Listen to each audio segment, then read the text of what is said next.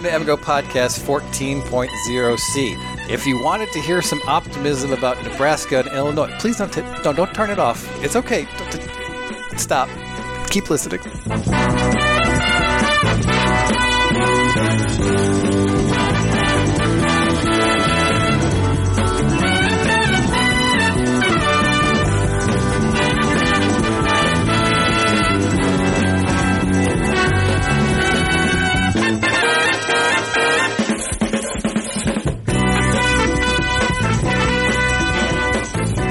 Welcome back to MGO Podcast season preview stuff. We have shifted gears to the season schedule, and we also welcome in Dave Nasternak for this portion of the podcast. How you doing, Dave? I'm doing good. I'm Dave. Yes, Dave, thank you. Well, I didn't know if we were doing the introductions, or, last time we were... Well, it's just that Seth was on the previous two, so I see. We've changed up the roster here because Seth's in Boston doing important Boston things. Alex is also here. Hello, Alex. Hello? We're going to work on this. We're very lively over here.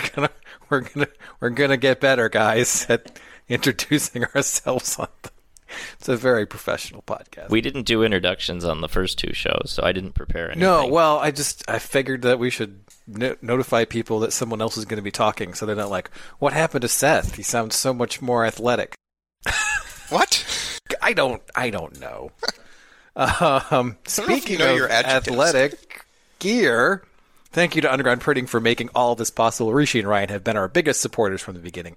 Check out their wide selection of officially licensed Michigan fan gear at their 3 store locations in Ann Arbor, or learn about their custom apparel business at undergroundshirts.com. We'd also like to thank our associate sponsors, Homesure Lending, Peak Wealth Management, Ann Arbor Elder Law, Michigan Law Grad, Human Element, the Phil Klein Insurance Group, Apprentice 4M, The Nosebleeds, which is the Sklar Brothers' new show on UFC Fight Pass, and introducing the podcast, our longtime ticket partners, Ticket IQ.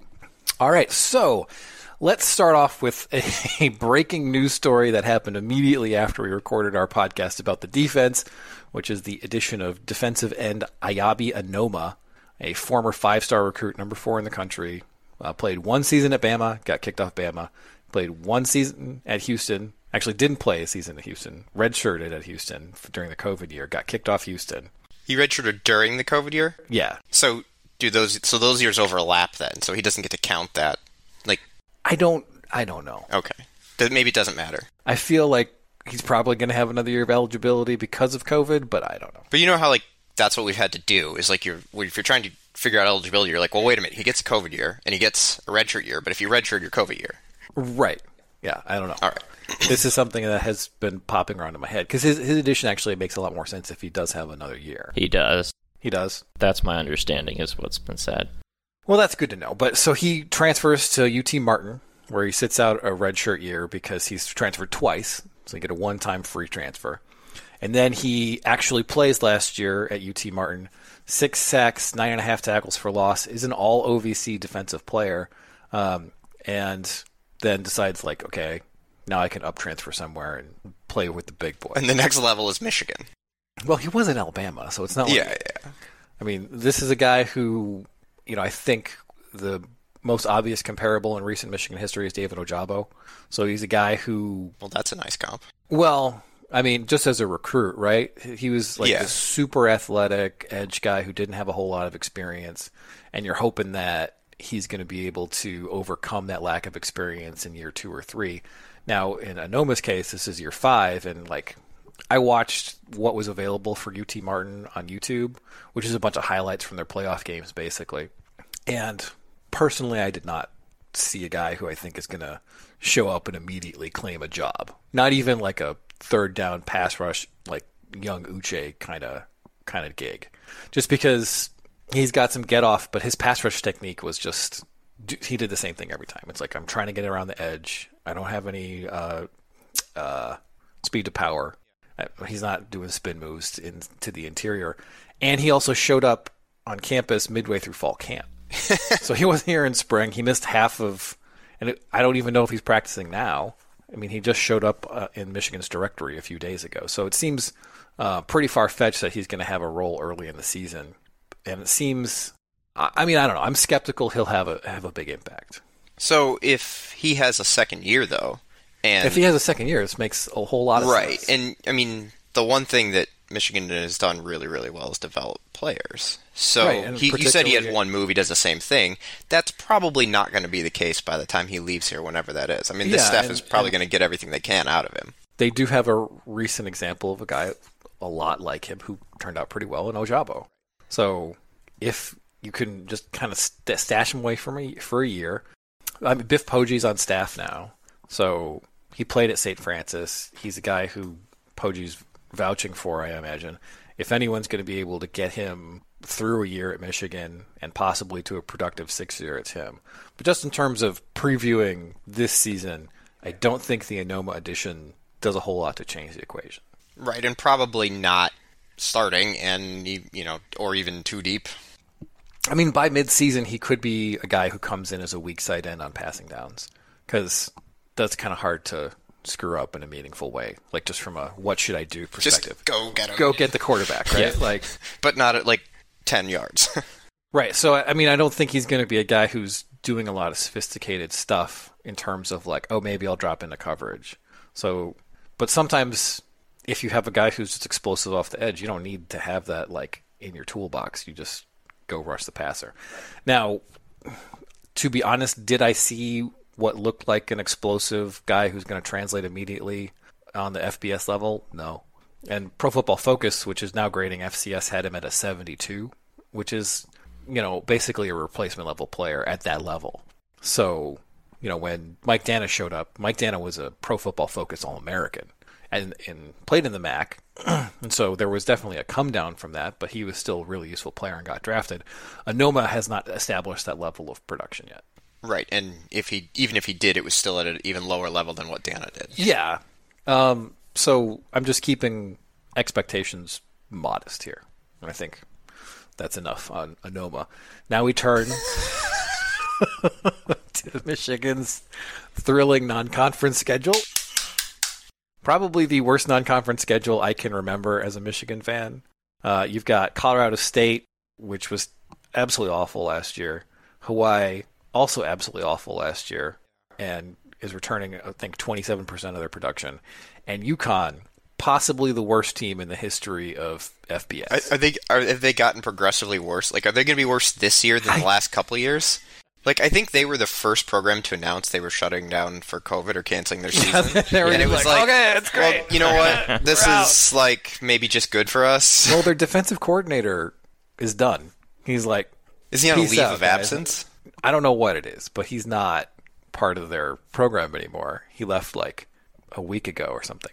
Not a great sign. Sort of like, the year when Michigan didn't have a safeties coach. That's what I was going to zooming reference, in. but I didn't know if, like, It's we shouldn't probably say that. probably not good overall. But we should talk about these teams. Colorado State is the opener. And they're the best of the three, Clearly? Not saying pretty much. clearly to me. Okay, even though they have all new players?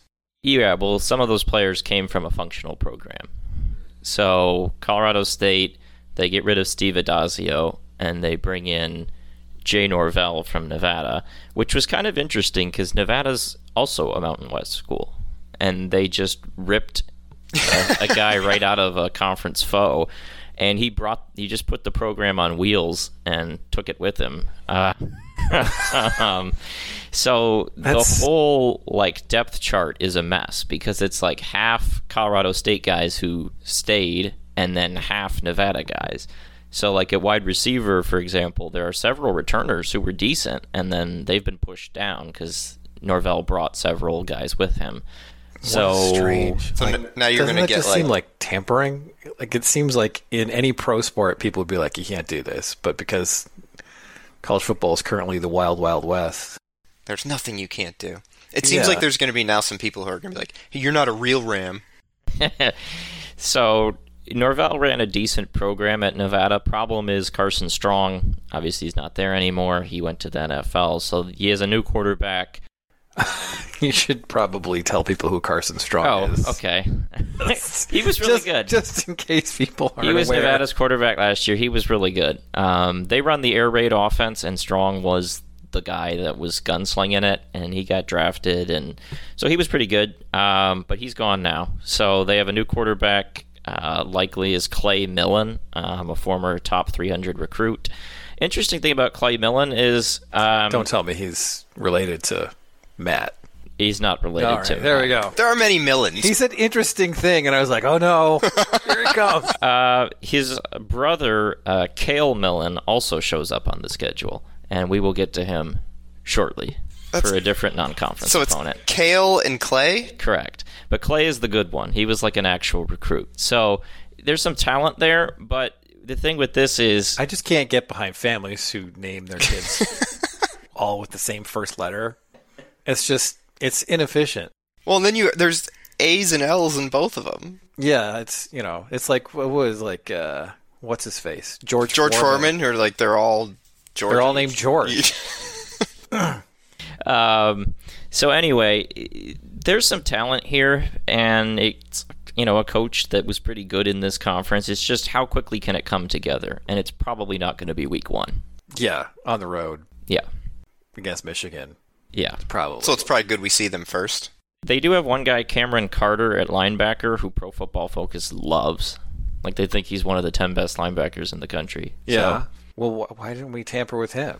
Because you can just tamper. I mean, we need a linebacker. yeah. We do. We got 2 linebackers on this whole roster who we're not panicked about seeing. Yeah, so that's Colorado State. I think they have a shot to get to like 6-6, maybe. Probably 4 or 5-7. Okay.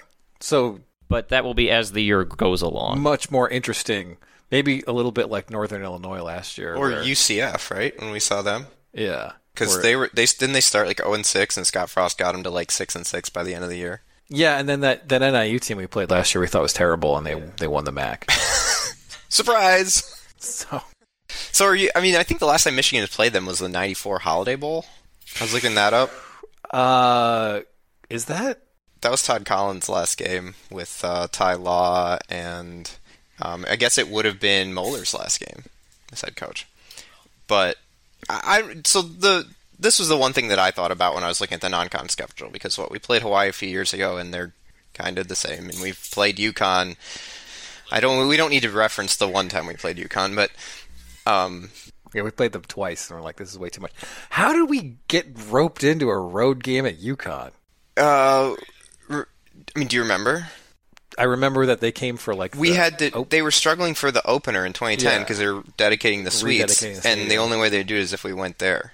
I'm pretty sure, and that was like 3 or 4 years later. Well, when you can get UConn to open your stadium, you gotta make whatever deals on the table. So the one positive I had for Colorado State was that like I've never seen them, and if Michigan's gonna play tomato can games, beanbag games, like it would at least be a team. I would like it to be a team that I haven't really seen or something like that, because it's part of the interesting thing about college football is there's so many teams and little traditions and that sort of thing, different uniforms and that. So like if you're going to make me watch a game that Michigan should win by 40 or 50 points, at least be somebody new. Like we play all these MAC teams. Like, okay, if they're going to bring in Kent State, like we've seen almost the entire MAC. We haven't seen Kent State. Like I can get through that game. But I'm kind of done with like Eastern and teams that sort of continually rotate through. Like, do you have a preference in who Like you're going to body bag see? games? Yeah, or just non-con games? Well, not the best team in FCS. It worked the second time. That's a good starting. Well, they weren't in the FCS the second time. That was their first game moving to FBS. That was their first game? Yes. Wow. Yeah. Michigan's really setting some records here.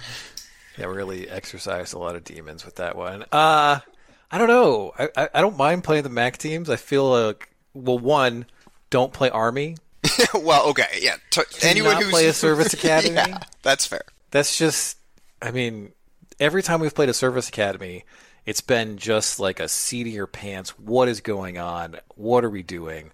And then they talk about all the practice time they put into defending the option, which is worthless the rest of the season. And it's like, only an idiot does this. Like, support the military, whatever, but don't play their football teams. Period. Just mail them a check. Yeah, just I'd rather do that than have to like sit there and watch it. got to fly over and all that stuff. Okay, so you don't want to do that. You're okay with MAC teams?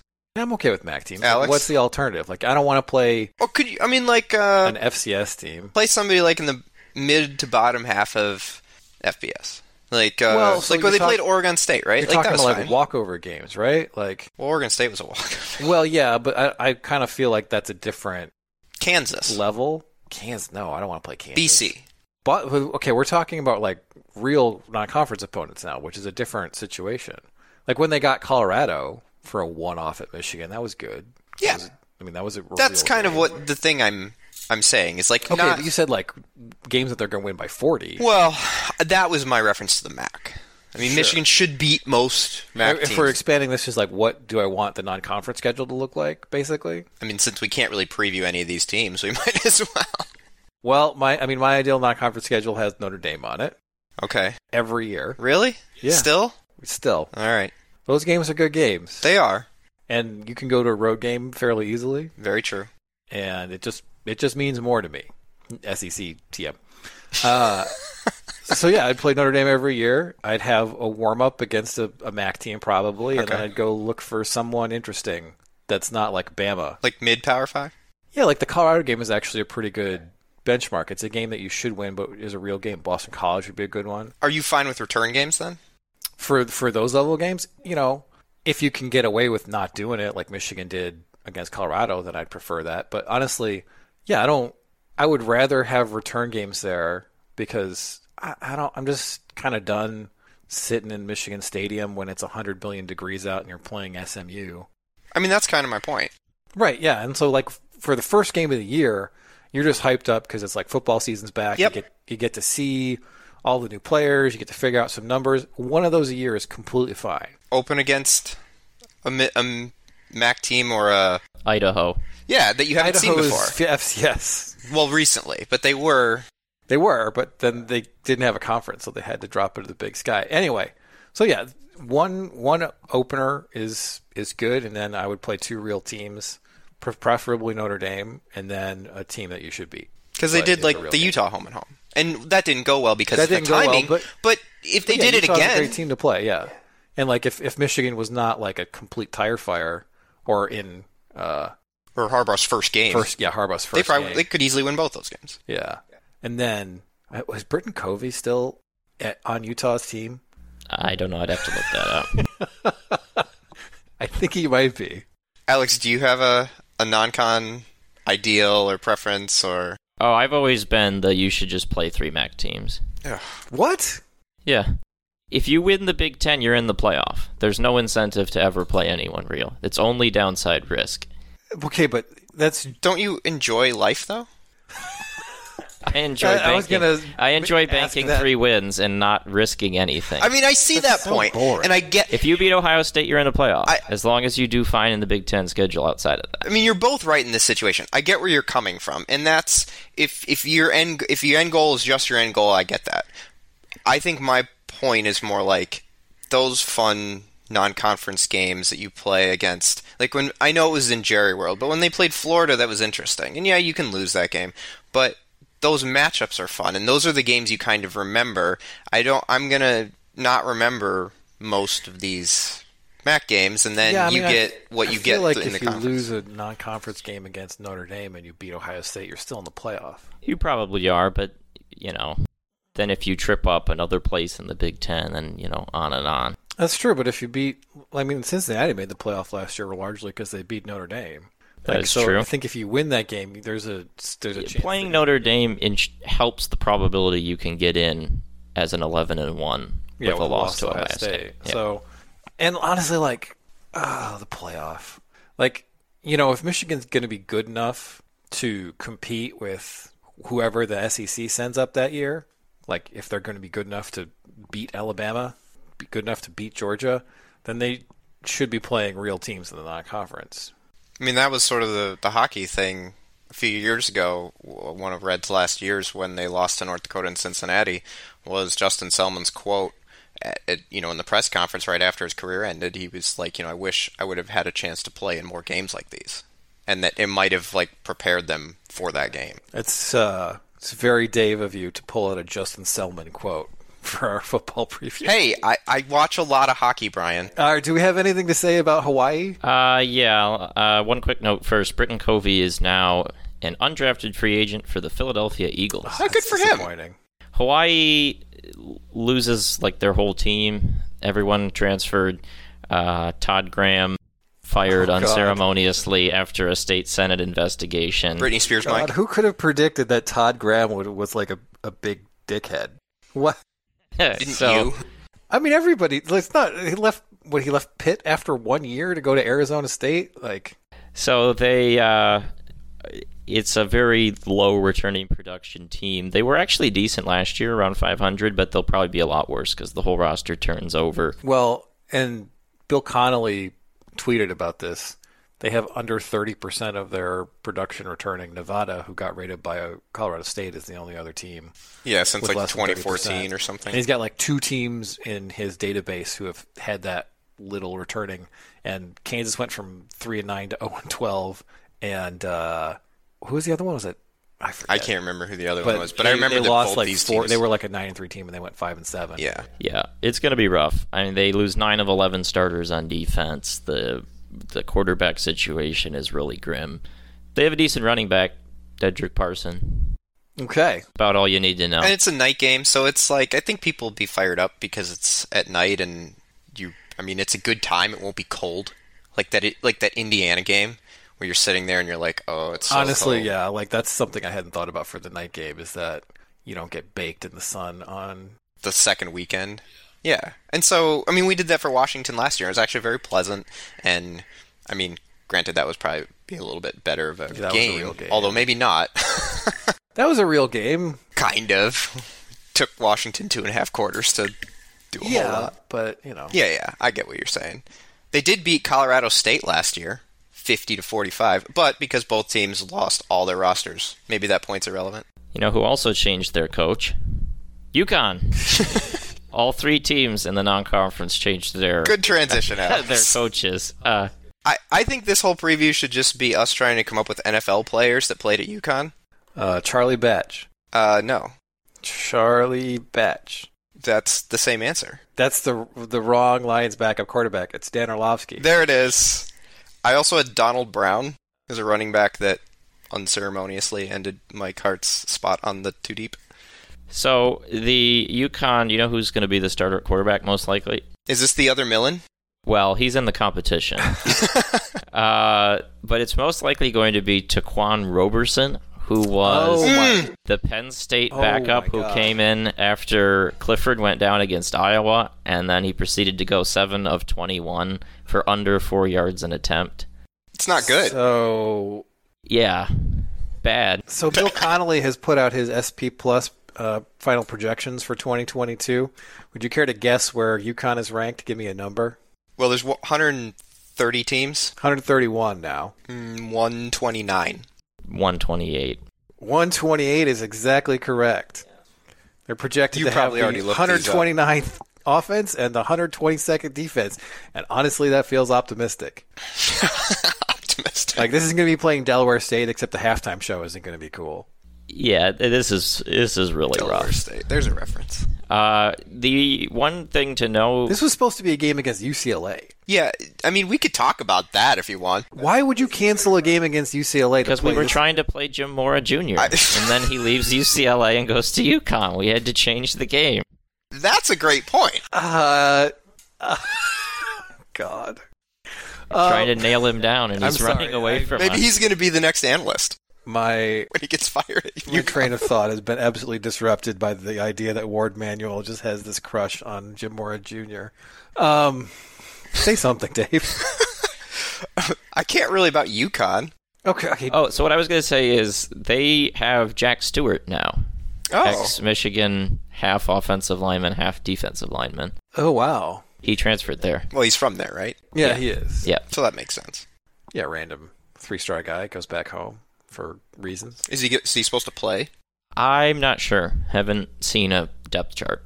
There's not a lot of I'm just reporting going to guess on that he's UConn gonna play, football. because He's going to play. He's Yeah, going to it's play like- more than their D coordinator's going to. I mean, we should mention that their defensive coordinator did just like up and quit like 3 days ago. So not a great sign. Can we move on? Sure. We're going to take a break, come back, and talk about Michigan's division. Want the perfect game day outfit? Underground Printing has unique, great-fitting U of M apparel and officially licensed apparel from legendary Michigan names like Woodson, Howard, Ufer, and more. UGP also specializes in custom printed apparel and promotional items for groups, events, and businesses. Whether you need one shirt as a gift or 1,000 shirts for a charity walk, Underground can customize almost anything for groups large or small. To learn more, visit Underground Printing at one of our 3 convenient locations around Ann Arbor or online at undergroundshirts.com. It's painless, it's online, it's group ordering made easy for your next custom printed apparel order. Pogo from Underground Printing will save you time and hassle, whether you're selling shirts for a fundraiser, organizing a large event, or trying to collect sizes and payment for a family reunion. UGP is here to help. Save time and hassle every step of the way with our easy-to-use site. No more guessing what to order, chasing down people to pay, or wasting time trying to sort out the order. We'll set it up and you can just sit back and relax. We can even take care of individual shipping. To learn more about Pogo, visit us at any of our convenient locations or at pogo.undergroundshirts.com. If you want to see where our post-game podcast happens, or if you need a spot to land in Ann Arbor, check out 4M, Prentice Partners' beautiful brand new flagship property at 830 Henry Street in Lower Burns Park and across the bridge from the Big House. Their 11 spacious 6-bedroom, 6-bath suites feature state-of-the-art digital capabilities and are laid out for comfortable, efficient collaboration. You can also rent a 4M unit for shorter stays, say if you want to come to town for a football weekend. I want to add myself that they're also taking over Lucky's. We're really excited about their plans for that space. So if you're by the stadium, swing by 830 Henry or visit Prentice4M.com. Hey, so I have, insurance and stuff, but I don't really, know what's going on with it. Yeah, your coverage probably sucks, and you're paying way too much for it. And I know this because I had a guy, his name's Phil Klein. He's actually a Michigan alum and wrestled for Michigan. He looked at my insurance, and he was like, yeah, your coverage sucks, and you're paying a lot more than you need to for it. I also, I hesitate to even mention this, but I do have my insurance from a company that advertises during college football games. Well, and I wish that was not the case. Well, why don't you just get it from a cool guy who actually, reads MGoBlog? Well, how would I do that? They have a website? They have one of those, too. It's philkleininsurance.com. Can you remember the name Phil Klein? Sure. Can you remember insurance? Yes. Okay. Use those two together, and you will save money on your insurance, and you will actually get better coverage on your home and your auto, and they do life, too. All right. So you're telling me if I Google Phil Klein Insurance, this website will come up? Yes. Wonders never cease. I know you're back. I saw your sister at the pharmacy picking up. Said you better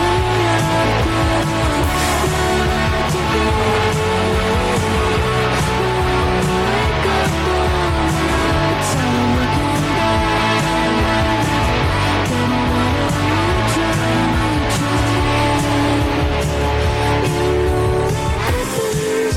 Don't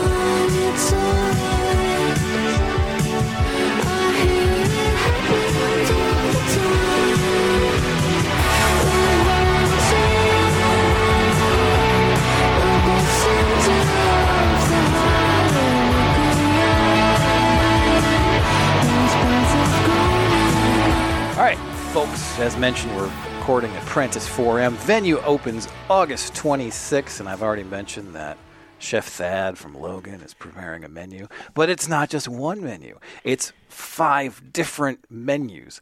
So they have a co-working space. You can go there, you can co-work, and then you can get something that is much, much better than a vending machine, which is probably what you get at your current co-working space, which is lame. You have to make me a promise. When you're sitting there in the co-working space, just getting the guy from Logan to feed you all the time, you actually have to do some work. I can't make that promise. All right. It's good for 5 menus. And they got an app. You can just order at your seat. You can be like, ding, ding, dong. And then you get pickled grapes and duck confit. I did like our old meeting place, but this just seemed like an upgrade. All right. See you there. Venue opens August 26th. All right. So Michigan's division is once again Ohio State and a couple of other teams that look fairly decent when you look at preseason projections. S&P Plus has Michigan State 15th and Penn State 13th. That former seems pretty optimistic to me. And then Penn State, they get P.J. Mustipher back. Their defense is projected 6th. They have a potential first-round pick at corner and Joey Porter Jr. And then they have question marks on offense because they just could not run the ball at all last year. Yeah, the offensive line was the problem. But isn't that always the case? And is there any indication that it's not going to be the same this year? Not to me. This is a team. So Penn State last year had a bunch of close losses. There's some indicators that show positive mean regression here. I like the offense where they get Clifford back. My only concern with that would be if Is he alive? Yeah, the late stage, like last year with Michael Penix, where his body just was done. That would be my concern with Clifford. But he finished out last season, right? Yeah, he made it through, but he cost him multiple games. Clifford's injury against Iowa, he wasn't at all 100% in that terrible loss to Illinois. And they do run him a lot. Yeah. Lost to Illinois is never a good way to end a sentence. He lost to Illinois and they failed on 6 straight 2-point conversions. That was one of the best overtime sequences. Was it 18 to 20 and 9? It was like 7 or 8 overtime. Yeah. So they lose Jahan Dotson, but they have 2 good wide receivers. I like Parker Washington, and they brought in Tinsley from Western Kentucky. They had that video game passing offense, and Penn State swipes one of the receivers. So I really like those pieces. It's just, can the OL give Clifford any time to throw? Can they facilitate a decent running game? Yeah, and I think it's relevant to ask, what does their backup quarterback situation look like? Christian Veilleux. Yeah, he played against Rutgers. Yeah, and looked good. Was all right. But so did Brandon Peters. So Brandon Peters is, he's a lot better than Roberson. There's 2 things that I think of when I think of Brandon Peters. One is when he beat Michigan State with Illinois, and the other one is your quote. My quote? Which was what? Which was before he really got to campus or was redshirting, and we're talking about how good players are going to be, and you just say, Brandon Peters is the worst, and then Ace freaks out and is like, no, you can't say that, and then he ended up being the worst. Well, I was being sarcastic because I was like... Or you were being truthful. Well, I was trying to be supportive, because when we projected people to be good, it was like, they're not good, so... So the one question I would have with Penn State's defense, given that projection, they lost Brent Pry, who was the longtime defensive coordinator. He's been coordinating for Franklin back to Vanderbilt. And their new defensive coordinator is Manny Diaz, the coach at Miami, who Miami was like, well, if we get Mario Cristobal, you're gone. But if we don't get him, you're going to be the head coach again. Right. Which is... But he was a decent DC previously. I mean, he had a decent year at Texas, and then he had a pretty bad year at Texas. He's analytically minded and a guy who just hasn't really had a whole lot of defenses that he's put together that have really performed, especially relative to the talent level he's got on some of these defenses. But, I mean, they should have kind of a situation replacing Ebikite. Yeah, they're kind of Michigan in a mirror in some ways. Right. Because they lose their edge rushers and they lose a really good safety. Do they just lose one? I thought they were going to lose a lot of their secondary. Or is it just one player? They got a few of the guys back, like Joey Porter Jr., but they lost Jaquan Brisker, who was really, really good. And then those edge rushers were so important, too. So they have some questions. And their schedule, they get Michigan State and Ohio State at home, but they have to go to Michigan and then at Auburn in the non-conference. Oh, yeah. So that'll be an interesting test for them early in the year. Yeah, I mean, is Auburn going to be any good? Who knows? Auburn is they're going to be Auburn. Chaotic, neutral college football. One of my whole things on Penn State is Franklin sort of had a roller coaster tenure, I guess, and I think I like him there. You like him there? Yeah. You mean you don't want him to get fired? Exactly. I mean, he just signed a big deal, so we're probably not worried about that. But from a matchup standpoint, Harbaugh's kind of destroyed him. I mean, they've won twice there. There was that period where they were just exchanging blowouts either way. Well, there was one. I mean, they got beat. That 17 team was really good. Michigan would have to. And that was a Joe Moorhead joint. And then they lose on, the bell drop in the end zone. And those are the only 2 non-COVID times that Franklin's beaten Harbaugh. Yeah, and then he just does all the wacky Frames Janklin stuff. Right. So, I mean, am I worried about, is he going to out-scheme Michigan? No. Are they going to develop players? Well, they've developed a couple, but mostly on defense. I mean, and their O-line's never been great since he's been there, and they get all these stud running backs and wide receivers, and a couple of them pan out for sure. But quarterback play, Clifford's been goodish. I mean, McSorley was pretty good. But Clifford, I don't know. He completes 50% of his balls, throws a couple touchdowns, has a pick, and I give Clifford a lot of credit. He is asked to do a really hard job. And that's sort of my point, is he's asked to do a really hard job. I mean, one thing that it just feels like Penn State's offensive line has been cursed ever since the Paterno thing happened. Because they had that. I mean, that was 11 years I know, ago. but they had that year where Temple got a sack on a 2-man rush, and it just kind of feels like their offensive line they haven't been that bad. But I mean, Michigan's offensive line was bad, and Harbaugh in a lot of ways fixed it by getting a different coach, by recruiting better. Yeah, but it's just been the same for Penn State. Yeah, that's what I'm saying. There's no real reason to believe that it's going to get better this year. And so isn't that? Yeah, we're agreeing. Oh, I see. High five. High five. All right, Michigan State is projected 15th, and I mean, I say this too often, but this just feels wildly optimistic to me because they're going to have the number 20 offense in the country. I think that is vastly underestimating what the loss of Kenneth Walker is going to do. Because if you remember last year's game against Michigan, Kenneth Walker was bottled up, and then he would pop outside the tackles for 20 yards at a time in a fashion that nobody else in the country did. And that was a game where if Michigan State's running back is Ty Isaac, they lose by 17 points. Right, yeah.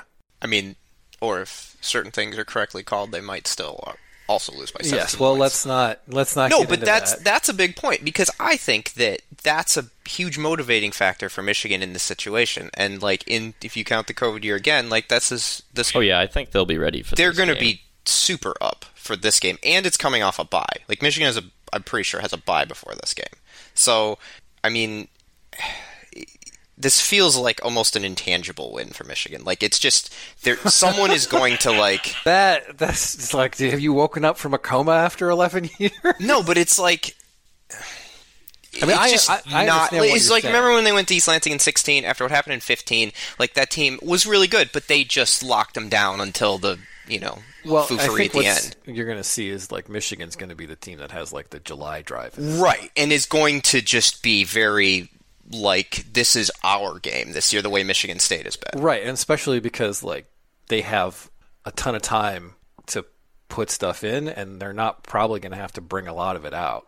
Save Iowa. one, depending on how the Penn State game goes. Right. So, and of course they're going to be running flea flickers and everything. So, I mean, that's cool.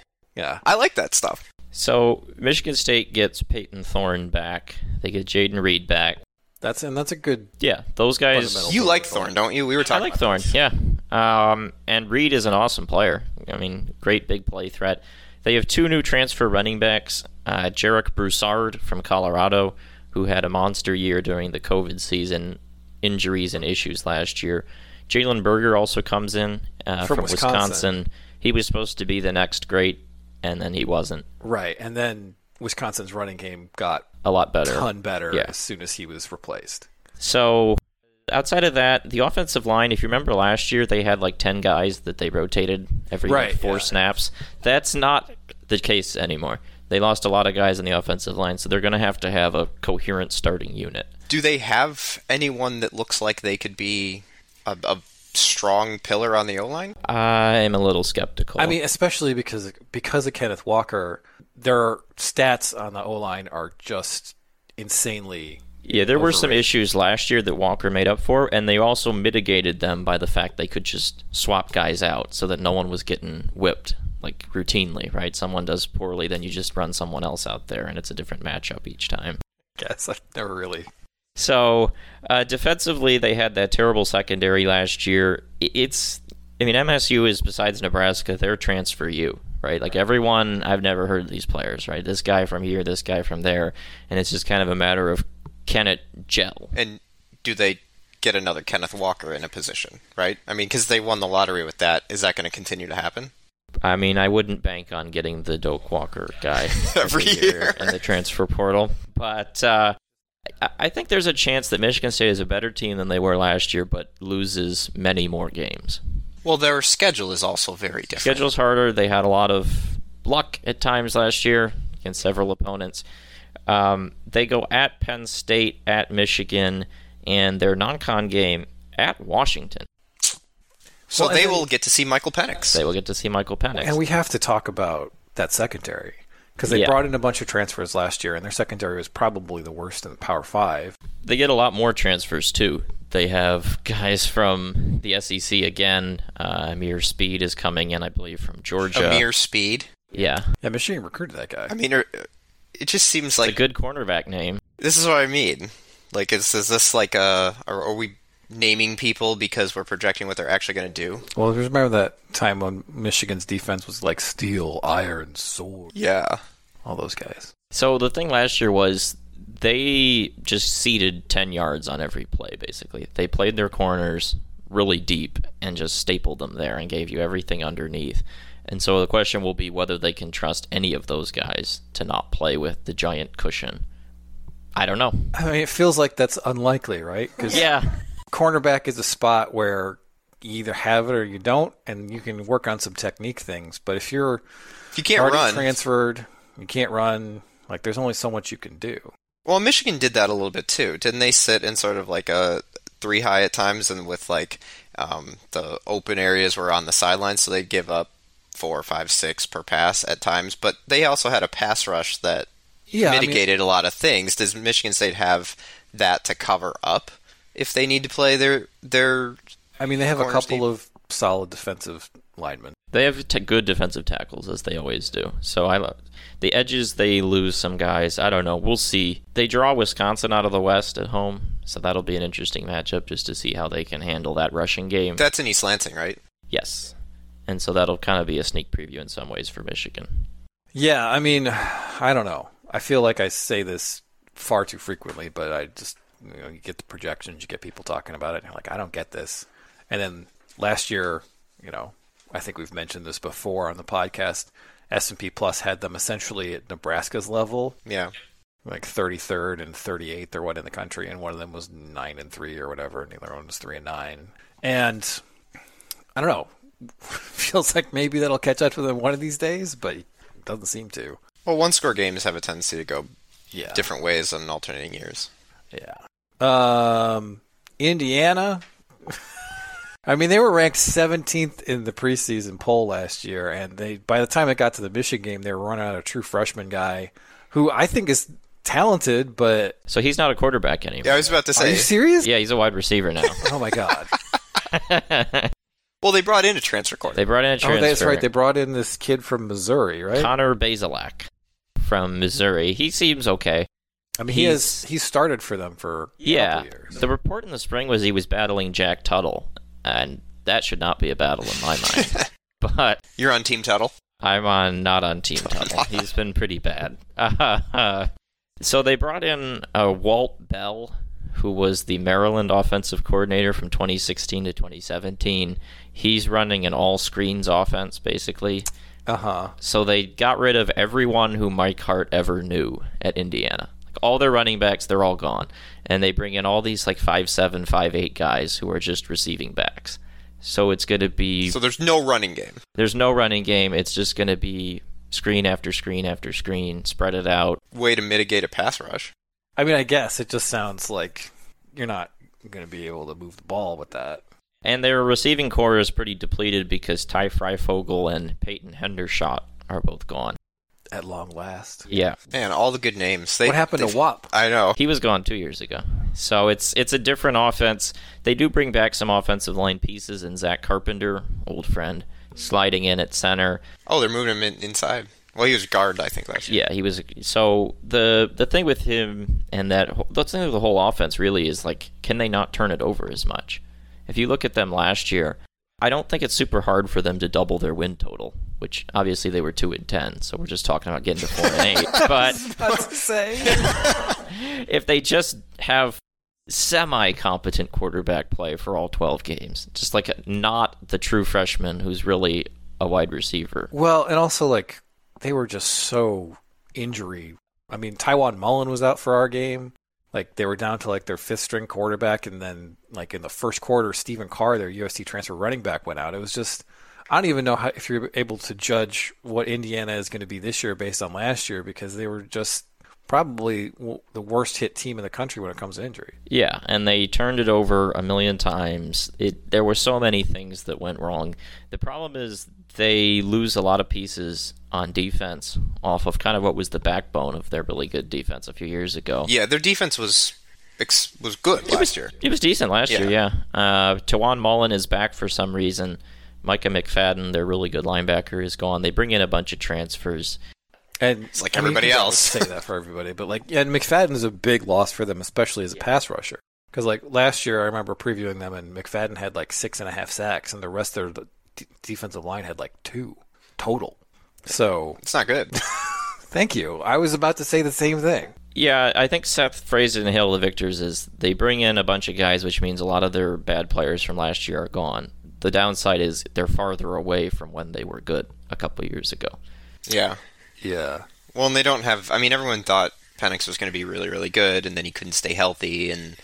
I mean, they're not the same if you don't... They have a knack for finding secondary pieces that they shouldn't have under Tom Allen. And they still have Cincinnati in the non-con, which will make their climb to bowl eligibility harder. All right. The only thing that worries me a little bit, and I'm not worried about this game, but it comes right after Michigan goes to Iowa. So... I mean, Michigan has their 4 warm-up games. They go to Iowa, and then the next week they go to Indiana. And sometimes you get, the trap game effect in that, right? Yeah. Because then the week after that is Penn State. So it's sandwiched between at Iowa and hosting Penn State is this, annoying trip to Bloomington that Michigan has not always dealt with really well. The 17 game there was crazy. The 15 game there was crazy.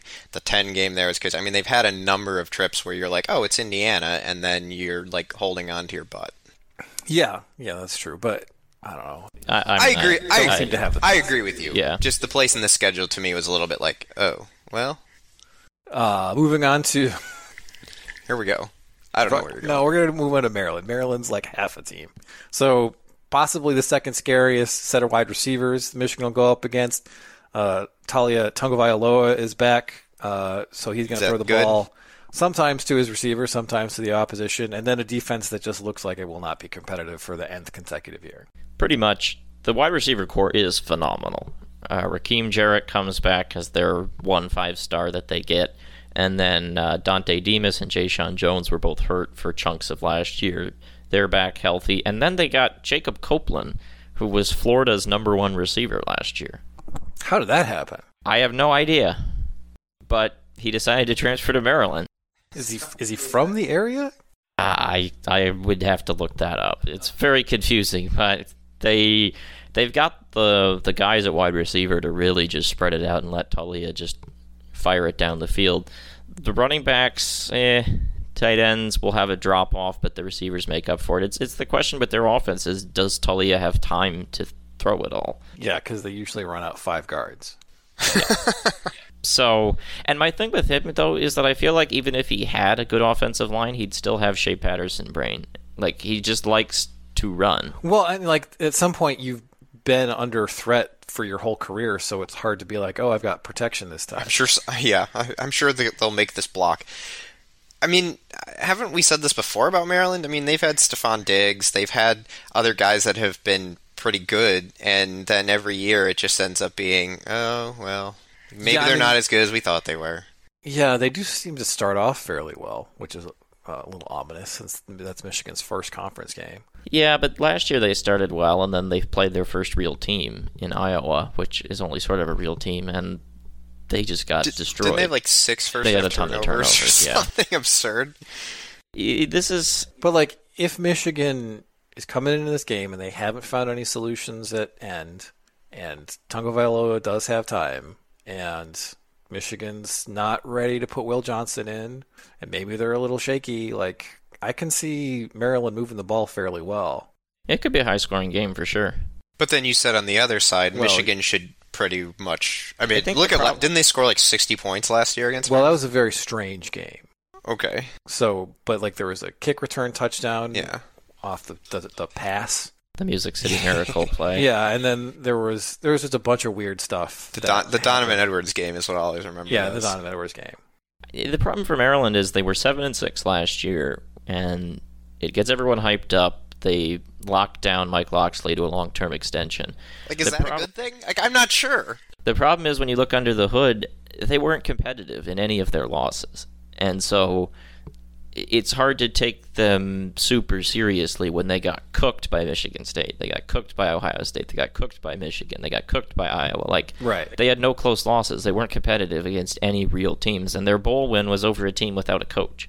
Well, yeah, I'm not saying that they're going to be good, but I'm prepared for them to put a scare into Michigan. I don't think it's necessarily going to happen, but I think it's possible. Sure.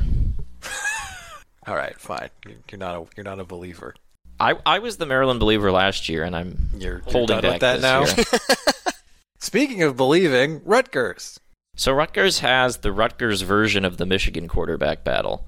They have Noah Vedral as the steady, older option who's led the team before to a bowl game last year. Remind you, they were 5-7, and they got swapped in to the Gator Bowl when Texas A&M pulled out. And he's being challenged from behind by Gavin Wimsatt, a second-year player who was like a shockingly high recruit for a guy to go to Rutgers. They smuggled him onto campus way too early last year. He was not ready at all. He reclassified up. They smuggled him. Yeah, I think he came in mid-season, was my understanding. Like, it was late in this, and they threw him out there for a couple games. Was not ready at all. But this year, another year under his belt. The problem for Rutgers' offense, if you may remember, is that they don't allow Vedral to throw more than 5 yards beyond the line of scrimmage. And there are reasons for that. I was about to say, maybe that's like a... So Wimsatt has a real arm, like a legit arm, and he could unlock new things for the Rutgers offense if he's functional, because they could actually add a vertical passing game. If they can protect him. Yeah. Which is, I mean, I have no idea what Rutgers passing protection looks like. I haven't seen it in 7 years. They have some decent wide receivers. They do lose Bo Melton, who was their best offensive player by a mile, but they pick up receivers from Syracuse and West Virginia on top of Aaron Cruikshank coming back. From Wisconsin. Yes. So the running back position, I think, is going to be worse without Isaiah Pacheco, but it's just kind of a question of if Vedral's the guy, again, it's going to be the same, just we're trying to get 4 yards on each play. If it's Wimsatt, there could actually be reasons to watch a Rutgers game. Isn't the big... Just to see, because he might throw 5 picks, he might do something fun. Isn't the big question, will Khalil Mullings play linebacker against them? Why is that the big question? Well, because he played linebacker against them last year, and it led to many a solid run on like read option stuff that Michigan just couldn't handle, and I mean they almost lost that game. I'm mostly just looking at Mullings as a running back at this point. I understand that, but we're talking about where, I mean, Josh Ross was good, and then he gets hurt, and they have to bring somebody in, and the second half went very, very differently. Rutgers should be respectable-ish, like they've been the last few years, 3-4 wins. The problem for them looking at bowl eligibility is they go at Boston College and at Temple in the non-conference, and they draw Iowa, Nebraska, Minnesota out of the West. So I think it's another year until we're really looking at them pushing for anything of note. All right, and then finally, the least important team in the division, Ohio State, brings back C.J. Stroud, brings back Jackson Smith-Njigba, brings back... Njigba, sorry. Brings back Trayvon Henderson. So their offense is pretty covered. They bring in Jim Knowles from Oklahoma State, who had the third best defense in the country per S&P Plus last year. Although prior to that, a pretty pedestrian output. Like he had one big year at Oklahoma State, and then Ohio State snaps him up. But he's been around the block, and he had never had a defense at that level before. And then the other thing about him is he's like a 3-deep guy. He runs a Big 12 defense, and I'm sure he's been a defensive coordinator in another conference. I forget which one. I think it might have been the Big 10. So it's not like he's going to be wedded to this concept, but his one big trick doesn't really seem to go with defending a lot of power rushing like you're going to see in the league. So I think there's open questions there. What is not an open question, he's going to be much better than Kerry Coombs, and then whatever they stapled together mid-season when it was clear Coombs wasn't up for the job. So one of the things that Michigan was able to do in the Ohio State game is take their fairly predictable defense and exploit it. I don't think that's going to be the case this year. Yeah, so Knowles' thing is, one of his things is he has what at Oklahoma State he called a Leo, which was kind of like your Jack type player as your end that can do a little bit more and can cover and things like that. And it's not apparent to me if they have one of those on the roster because their edges are all just giant, just sack the quarterback guys, right? So they still have Zach Harrison around, but he's mostly just a guy. They have 2 5-star defensive ends from last year who are now going to be the second year in the program, JT Tumaloa and Jack Sawyer. I don't know if either of those guys fit that role at all. And so I'm not sure if they're just going to scrap the Leo for this year and then try and find a guy that fits it later. I mean, I think there are worse things than just being like, okay, you're a weak side end and we'll figure it out. 5-star. That would be my guess of what they do. The other question for me on defense is it's a lot of the same players that really did not play very well against Michigan. Yeah, I mean, I think the coaching is something you really got to look into, though. Like, yeah. I mean, they have the same linebackers back who couldn't recognize where the hole was coming from at any point in the Michigan game. And Knowles, by the way, is the linebackers coach. So he's going to be working with those guys directly. They did bring in a very odd thing. You may remember this. Chip Trianom was a running back from Arizona State that Michigan wanted in the portal as their burly back. And Ohio State took him and said, "You're a linebacker." Yeah. That's very strange. So, not sure how confident they are. I mean, that was my question about the defense. Is like I watched them last year, and there was very little that I was like super impressed by. Yeah, I mean, they were running out a true freshman cornerback who got absolutely torched by Cornelius Johnson. And maybe he gets a little better. Yeah, I think the schematic and coaching part should be a lot better. My concern would be the defensive tackles because they just lost their one-on-one battles repeatedly in the game to Michigan. Michigan knows what that feels like. Yeah, I mean, that's to Ohio State. Michigan's offensive line was pretty good last year, right? But that's what I'm saying for this year, right? Well, I mean, you look at it this year, and you're like, sure, maybe it's better. It's a possibility, yeah. So they can clean up a lot of those predictability and other things, but if their defensive tackles are losing the battles on the inside again, and I mean, I know it's like a bowl game and all that, but Utah put a ton of points up on them. And they had an alright offense too, but it wasn't just like, oh, Michigan got them. It was, I mean, Minnesota ran the ball on them. Oregon ran the ball on them. I mean, like, it was a consistent thing. Yeah, I don't think we can overstate how awful Kerry Coombs was. Yeah. There was a lot of coaching problems, and we got real lucky that they Peter Principled that guy and then had to scrape something together. Like, I think that they have talent, and once they are reasonably well coached, they're going to be much better this year. Yeah, I think that's a reasonable expectation, and the offense should still be really good. But that's, I mean... It's almost not worth talking about. No, I mean, that's just what they do every year. Right. They reload the wide receivers, you get an A-plus back, and if your quarterback is pretty good, then okay, well, we've seen that before. Not saying that, like, it's a good thing for Michigan, I'm just saying that, like... Well, and then Michigan in the game, you know, Hutchinson has 3 sacks. Ojabo has the Ojabo sack at the end, and they won the matchup on the line of scrimmage for the most part. Hutchinson, per Pro Football Focus, had 15 pressures. That seems like a lot. That's the most they've ever chartered in a single game. So Michigan holds that team down to 27 with those performances from those ends. What does it look like this year if you don't have someone who's absolutely wrecking the opponents? In Michigan Columbus, might have Mozzie Smith be able to do that by that point. There's a couple of guys on this roster who you could see emerging into that kind of just game plan wrecker, but Michigan knew they had it last year in Hutchinson. And then with Ojabo coming through, that's just a bonus. And like, where is that performance coming from on this defense? I don't know if it's going to happen. This feels like if Michigan beats Ohio State this year, it'll be from the offense. Yeah, it's going to be an Arena League game. That's what I. Sure. I mean, but I think that's possible. Like you look at this Michigan offense and you think, okay, they should be able to score a lot of points. I mean, that's sort of like why, you know, you go through the schedule and you see the matchups Michigan has, and you're like, well, they might give up points this team, might give up points this team. I'm like, how many defenses are going to hold Michigan under 30, 35? Well, it depends on what Michigan wants to do, right? I mean, like there was that Rutgers game last year, right? When Cade gets rocked in the head. And there was just a bunch of stuff where it's like, yeah, we're not really trying to score points anymore, so we're just going to run these reads that don't actually have reads attached to them, that kind of stuff. Those are always fun. So, I mean, if they're really trying, they should be trying.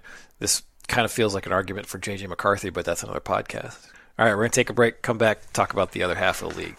Hey, it's Nick Hopwood, founder and president at Peak Wealth Management. We have a lot in common. We both went to Michigan. We're both huge fans, but I'm concerned about how much time you're spending on Michigan football recruiting. This could be time spent with me poring over your cash flow and Roth conversion strategy. How are these Roth conversions going to get done with you spending all your time and energy on MGO Blog looking at the next 5-star recruits? Hey, all kidding aside, if you're addicted to MGO Blog and you want to outsource some of your financial planning to an expert, consider us. peakwm.com/MGOblog. At Peak, we work with people in a variety of situations. Some of our clients are young professionals looking to optimize their savings and investments. For young people, time is the key. Some of our clients are super affluent trying to figure out when they can retire. Some are high net worth retirees looking for a second opinion on how their money's working for them. Get your second opinion at peakwm.com/MGOblog. Peak Wealth Management. Retire with confidence. It can be a rough ride along the information superhighway. That's why we build our e-commerce websites tough enough to handle the load. With the capacity to take hundreds of simultaneous online transactions and the stability of load-balanced, co-located server architectures, a website from Human Element performs in the roughest conditions. Thousands of products? No problem. We'll throw in the tools to manage them with precision and efficiency. All with a design slick enough to make you think your girlfriend might be impressed. So load it up and hit the gas and let Human Element show you the way. Special offers available for returning lessees. Financing available with approved credit to qualified buyers. Client participation may affect savings. Optional equipment available at additional cost. See human-element.com for details. It's painless. It's online. It's group ordering made easy for your next custom printed apparel order. Pogo from Underground Printing will save you time and hassle. Whether you're selling shirts for a fundraiser, organizing a large event, trying to collect sizes and payments for a family reunion, or, ordering a whole bunch of shirts with your Kickstarter, Underground Printing is here to help. Save time and hassle every step of the way with their easy-to-use site. No more guessing what to order, chasing people down to pay, wasting time trying to sort out the order. They'll set it up, and you can just sit back and relax. They'll even take care of individual shipping.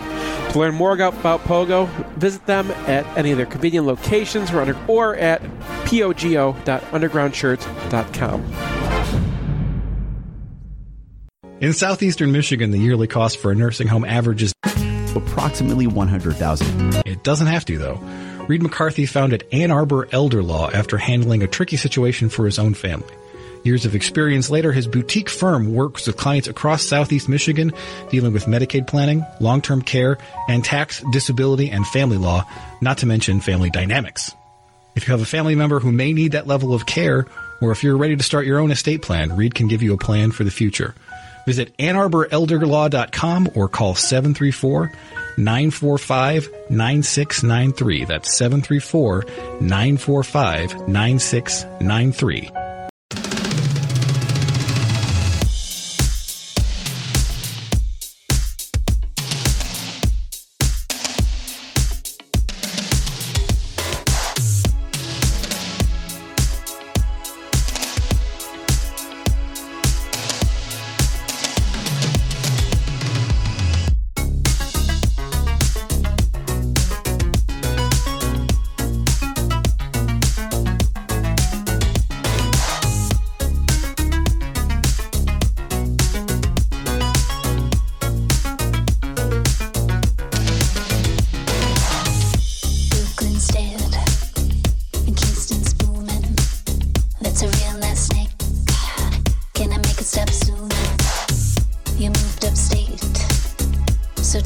We've got a new segment this year sponsored by Ticket IQ. They've been our ticket partners for a very long time, and they've asked me to talk about one of the seats that are out there on the secondary market right now. I actually just want to talk about one of the games, which is Penn State. We don't know right now if it's a night game or a day game. We don't know how good Penn State's going to be, and the prices right now are kind of hovering in that 160 range where it's like they think it's a good game. This is the one where I'm telling you don't buy now. Wait, because there's a lot of information that's going to come out, and when information comes out, ticket prices tend to go down. Not just the day of where it gets rainy or, where one of these teams gets bad. There's a lot of things that could bring this down, and I think we're kind of at the peak for it right now. So, this could go bad. This could turn sour on you if you really want to go to the Penn State game and it turns out to be a night game between undefeated teams. Yeah.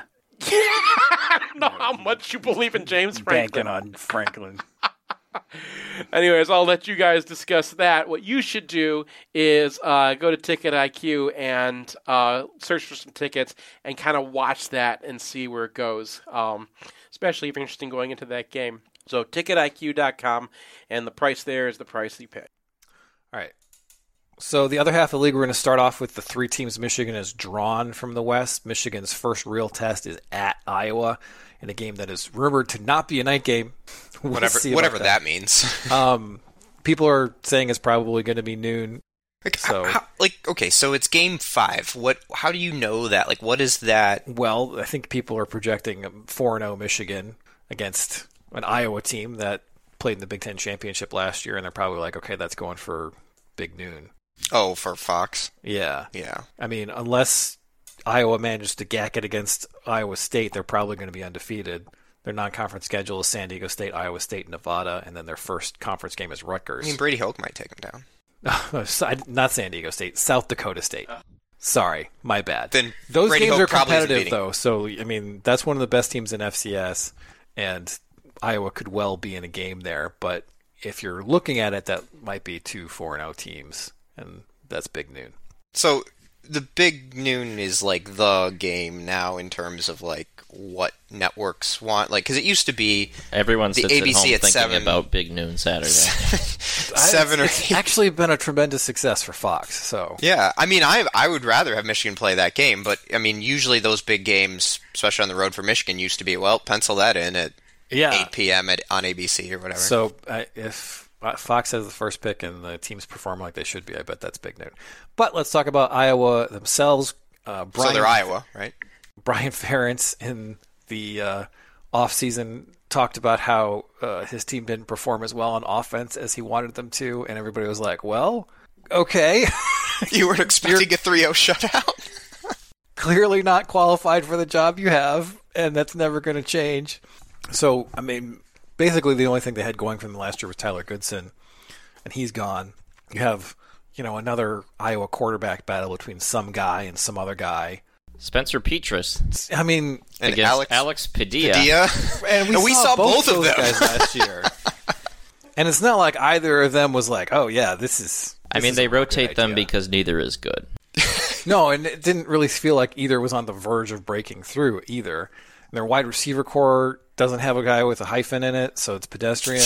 I do like Keegan Johnson. He was a true freshman last year, former 4-star. Guys named Keegan at Iowa have done well recently.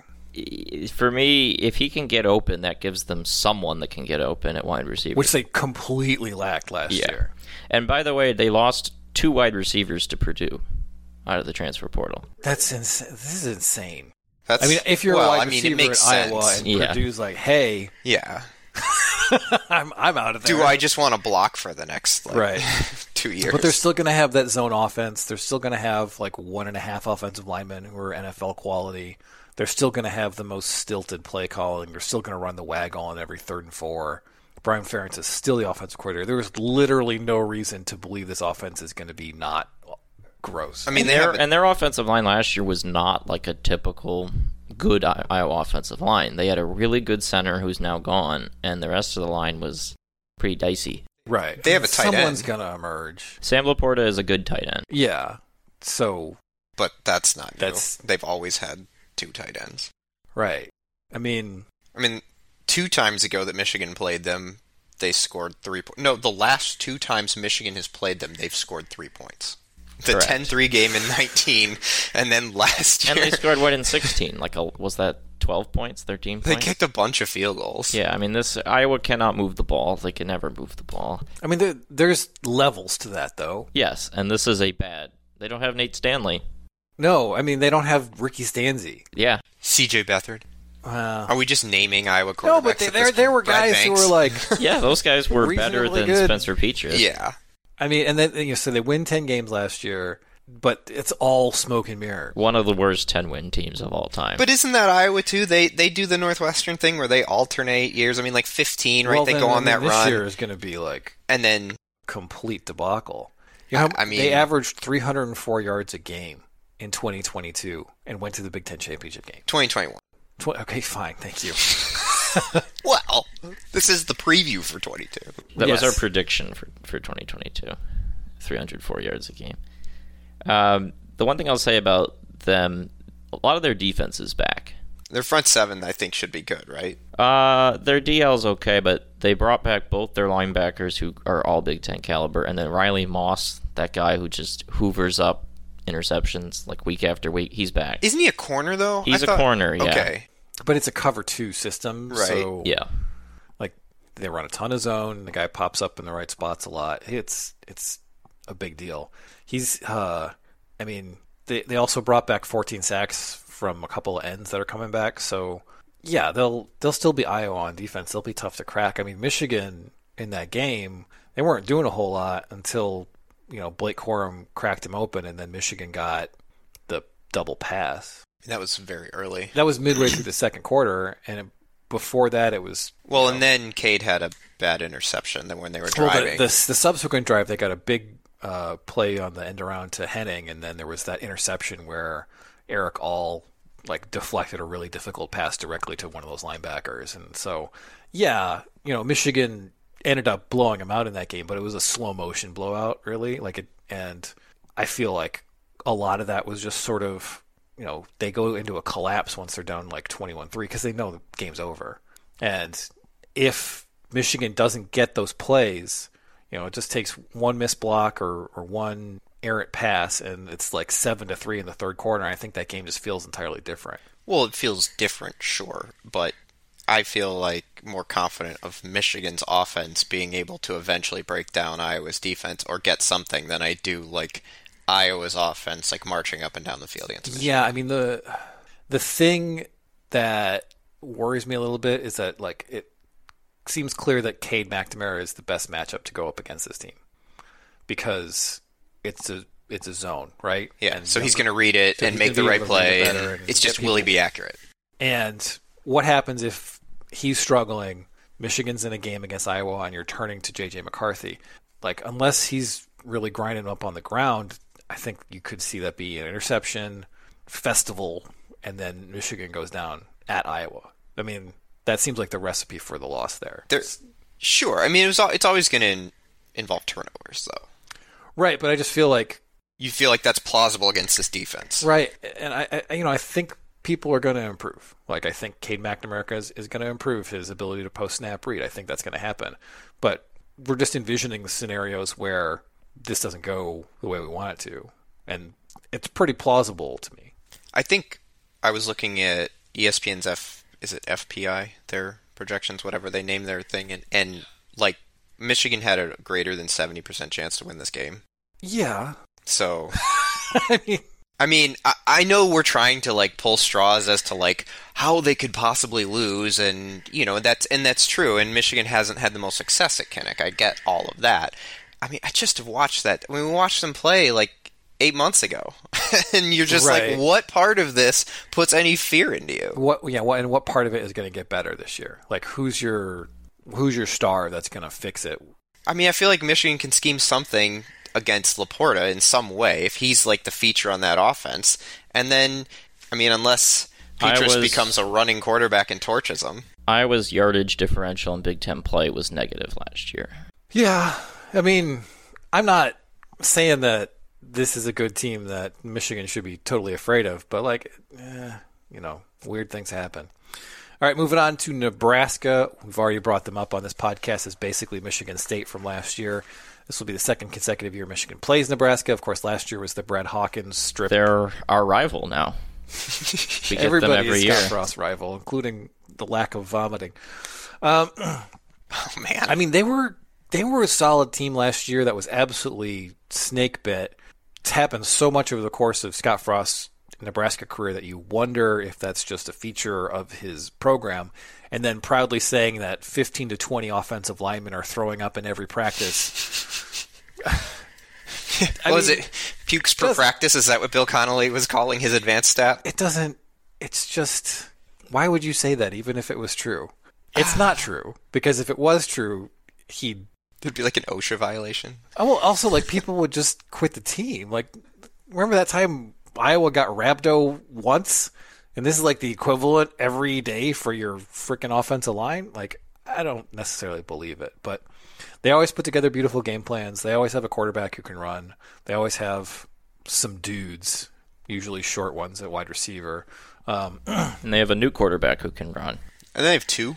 It's going to be Casey Thompson. Yeah. He was Texas's quarterback last year. He got pushed aside for Quinn Ewers. He was pretty good in the Big 12. I like him. I mean, that's getting a guy who's starting at Texas to be your starting quarterback at Nebraska is a pretty big coup. Yeah, and they got Pitt's offensive coordinator, Mark Whipple, who was the mastermind behind that really good passing offense last year with Kenny Pickett. So, okay, why is Mark Whipple leaving Pitt for Nebraska after that season, though? I mean, his quarterback and his best receiver are both gone. I know, but like, is one program significantly better than yeah, the it's other? a lateral move, right? I imagine Nebraska's probably more desperate and could pay him more. Well, also, I think Pat Narduzzi complained last year that they didn't run the ball. And that could definitely be like a last straw for me. Like, are you kidding? How Michigan State of him. The thing I like about Nebraska, though, is their schedule, right? Like, they get Wisconsin at home. They get Minnesota at home. I mean, they do play Michigan. They do have to go to Iowa. But they get Indiana and Rutgers in the non-con, too. So that's better than other teams in that division. The thing that's hard about projecting Nebraska is that they're transfer U now. So every year... Well, Michigan State has an argument there, but I get what you're saying. There are many transfer U's. You read the scouting reports, and it's like, oh, who are their new players? They're all transfers. None of them are recruits. Everyone played somewhere else. And last year they did pretty well with those kinds of guys. I mean, Samori Toure was a really good wide receiver. He's gone. Now there's a new cast of wide receivers. And a similar story on defense. They had that really good defensive line. A lot of those guys are gone. Fresh batch of new guys are in. We don't know who these guys are. They're all from different programs. So, I don't know. Is there a coach in the West you'd take definitively over Scott Frost? Wow. I mean, I'm not saying there isn't an argument, but is there one that's like, I think Jeff Brom. Jeff Brom. Yeah, I would. He's in a tougher situation, and he's not clearly mentally ill. I mean, Purdue hasn't exactly... I mean, they've been predicted... They were good last year. They were good for Purdue. Yeah, that's what counts. That's your ceiling. But everybody's like, oh, this is the year, and then they get wrecked by Wisconsin, or they get wrecked by Iowa, or they, whatever. Here's my answer. Okay. Bert Bielema. Is this our transition into Illinois? Serious? So here's the thing. He's a believer. I'm buying what he's building in Illinois. Not this year. Are we done talking about Nebraska? What else do you have to say about I Nebraska? do have one other thing. Okay. We have to talk about the DeColdest NIL deal. I mean, we do. Come on. And DeColdest Crawford has got an HVAC NIL deal. And it's perfect. And everybody's he's the coldest. One thing I do want to say about Nebraska's transfers is that they are high-level recruits. Yeah. So it's like sometimes you bring in a guy and it's like, oh, it's Quavarius Crouch, and like he was too high-level of a recruit to be to transfer and not have his recruiting profile damaged. Do you understand that? Because he's like a top 25 guy. If you're leaving Tennessee, that's because they ranked you wrong. But if you're Trey Palmer at LSU and you're like the number 112 guy in the country your recruiting year, or if you're Marcus Washington at Texas and like Xavier Worthy shows up and you can't get playing time over Xavier Worthy, I think those guys retain more of their like recruiting cachet, their value, because they were highly ranked recruits, but they're also competing against 5 stars. You got blue chipped. Yeah, you got blue chipped. So those guys, I think, might be actually pretty good for Nebraska as long as Casey Thompson can actually get them the ball. Yeah, and I said this in the hot take segment, but Nebraska's schedule sets up very favorably in like the way it goes, where they have Northwestern, North Dakota, and Northwestern, by the way, is in Ireland. North Dakota, Georgia Southern, Oklahoma, but that's at home. At home. And then Indiana, Rutgers, Purdue, Illinois. Like, again, there's a chance they could be 6-2, 7-1, and then the last 4 are tough. But again, 2 of those tough games, Minnesota and Wisconsin, are also in Lincoln. Yeah. So, I mean, and the thing is like if you're looking at who's going to win that division, you don't have to win every game. No, I actually think the West is going to be like 4 to 5, 8-4 teams this year. I don't really think there's a team that's. That's kind of what the Big Ten championship game was going to be. I don't think there's a 10-2 or 11-1 on this in this division. Maybe this year. not. One thing we should mention before we do move on is that they also got a massive transfer at defensive end. So they brought in O'Shawn Mathis from TCU, had 12.5 sacks in the Big 12 last year. We should have gotten him. Yes, we absolutely should have. I mean, that's an excellent point. I try to make good points, bro. So, I mean, he's probably one of the best defensive ends in the transfer portal this year, and that was a huge problem for them last year. So, if those wide receivers step up and that edge is Big Ten quality, They also have a special teams coordinator. we do have to talk about that. There's always one more thing to talk about with Nebraska. Because if you swap Michigan and Nebraska special teams last year, Michigan loses like 3 games and Nebraska goes like 9-3. And that's another point, is like they got unlucky, and you say, is that part of Scott Frost or his program? And there's probably valid arguments to that. But those are things that switch in college football. I remember the year that Notre Dame goes like 4-8, and everyone's like, "Oh, Notre Dame," and they went like 1-6 in. I literally did that. You probably did. Yeah, I was like, "Oh, Notre Dame." But they went like 1-6 in one-score games, Yeah, and then the next 2 years it flips, and all of a sudden you look at that and you're like, "Oh, well, that's just kind of a weird year." Yeah. And I mean, at some point, you So- can't go like 1-5 in one-score games every year. Yeah, this is like me in Iowa basketball, though. Every year I'm like, Iowa basketball, this is going to be it. Sweet 16, they're going to break through. And you're going to do this every year that you're here with MGO Blog. You're going to be like, this is it for Nebraska. This is going to be it. Well, you look around and you're like, am I banking on Minnesota, who lost at home to BG and Illinois last year? I mean... Hey, don't disrespect Illinois. Speaking of Illinois, that is the third team Michigan draws from the West. Brandon Peters is no longer there. But Wow. Bert is. He's there, yep. All right, the number 1 Illinois champion. So Illinois was not bad last year. They finished 5-7, and they had several close losses too. Like, they were a lot closer to bowl eligibility than anyone thought, and they have a really good running game. And what I like about what he's building there is that they at least have an identity. If you're going to be like a bottom feeder program, at least have a thing you're going to consistently try to do. And Try is the key word. they're going to try and be a really good running game, running school, right? And so they return, their great running back Chase Allen, and then the offensive line probably not going to be as good, which will hold it back a little bit. But if they get better quarterback play... Okay. Are you being convinced? Let's explore better quarterback. So they don't have Brandon Peters, but they bring in Tommy DeVito from Syracuse, who used to be good. We'll see. Isn't that a lot of times what happens when you transfer? Yes. Well, they brought him in because they don't want to play Artur Sikowski. Uh-huh. This is the better Solid. part. This is the better part, bro. A wide receiver, they have Isaiah Williams, who was formerly a quarterback, then a running back. Now he's a wide receiver. But he had over 500 receiving yards last year, and is a unique guy that they can... Yeah, he is a talent. He's a real talent. And at tight end, their tight end got stolen by Michigan State, but Luke Ford, who you may recall as the source of the transfer controversy... Oh my God, that was like 6 years ago. From Georgia, he's still around. And he was a legit talent. Hasn't bloomed at Illinois yet, but I think he could. My thing with Illinois is I don't think they're going to be a bowl team this year, but I just like what they could be in the future, because year one was a lot better than I was expecting. Yeah, I mean, it's tough with DeVito because he started for Syracuse as a sophomore and then got like spot time the next couple of years. Injuries and then other issues popped up. Right. So, and I remember watching some of that, and I'm like, he can move. You watched some Syracuse? It's one of those things where it's like the first week of the season, you're like, oh, I'll watch anything. Or I don't remember. There was some game that I was watching Syracuse play in the Carrier Dome. One of those years they beat Clemson, I think. They played Rutgers last year, and I had to watch that game. It's your job. Well, I mean, you made it to today, so that's good. This year I've got Hawaii and Vanderbilt, so don't talk to me. It could be worse. You could have to go into an office. Oh, burn. I'm not talking about you. Subtweeting. I mean, I'm not like intentionally. Well, anyway.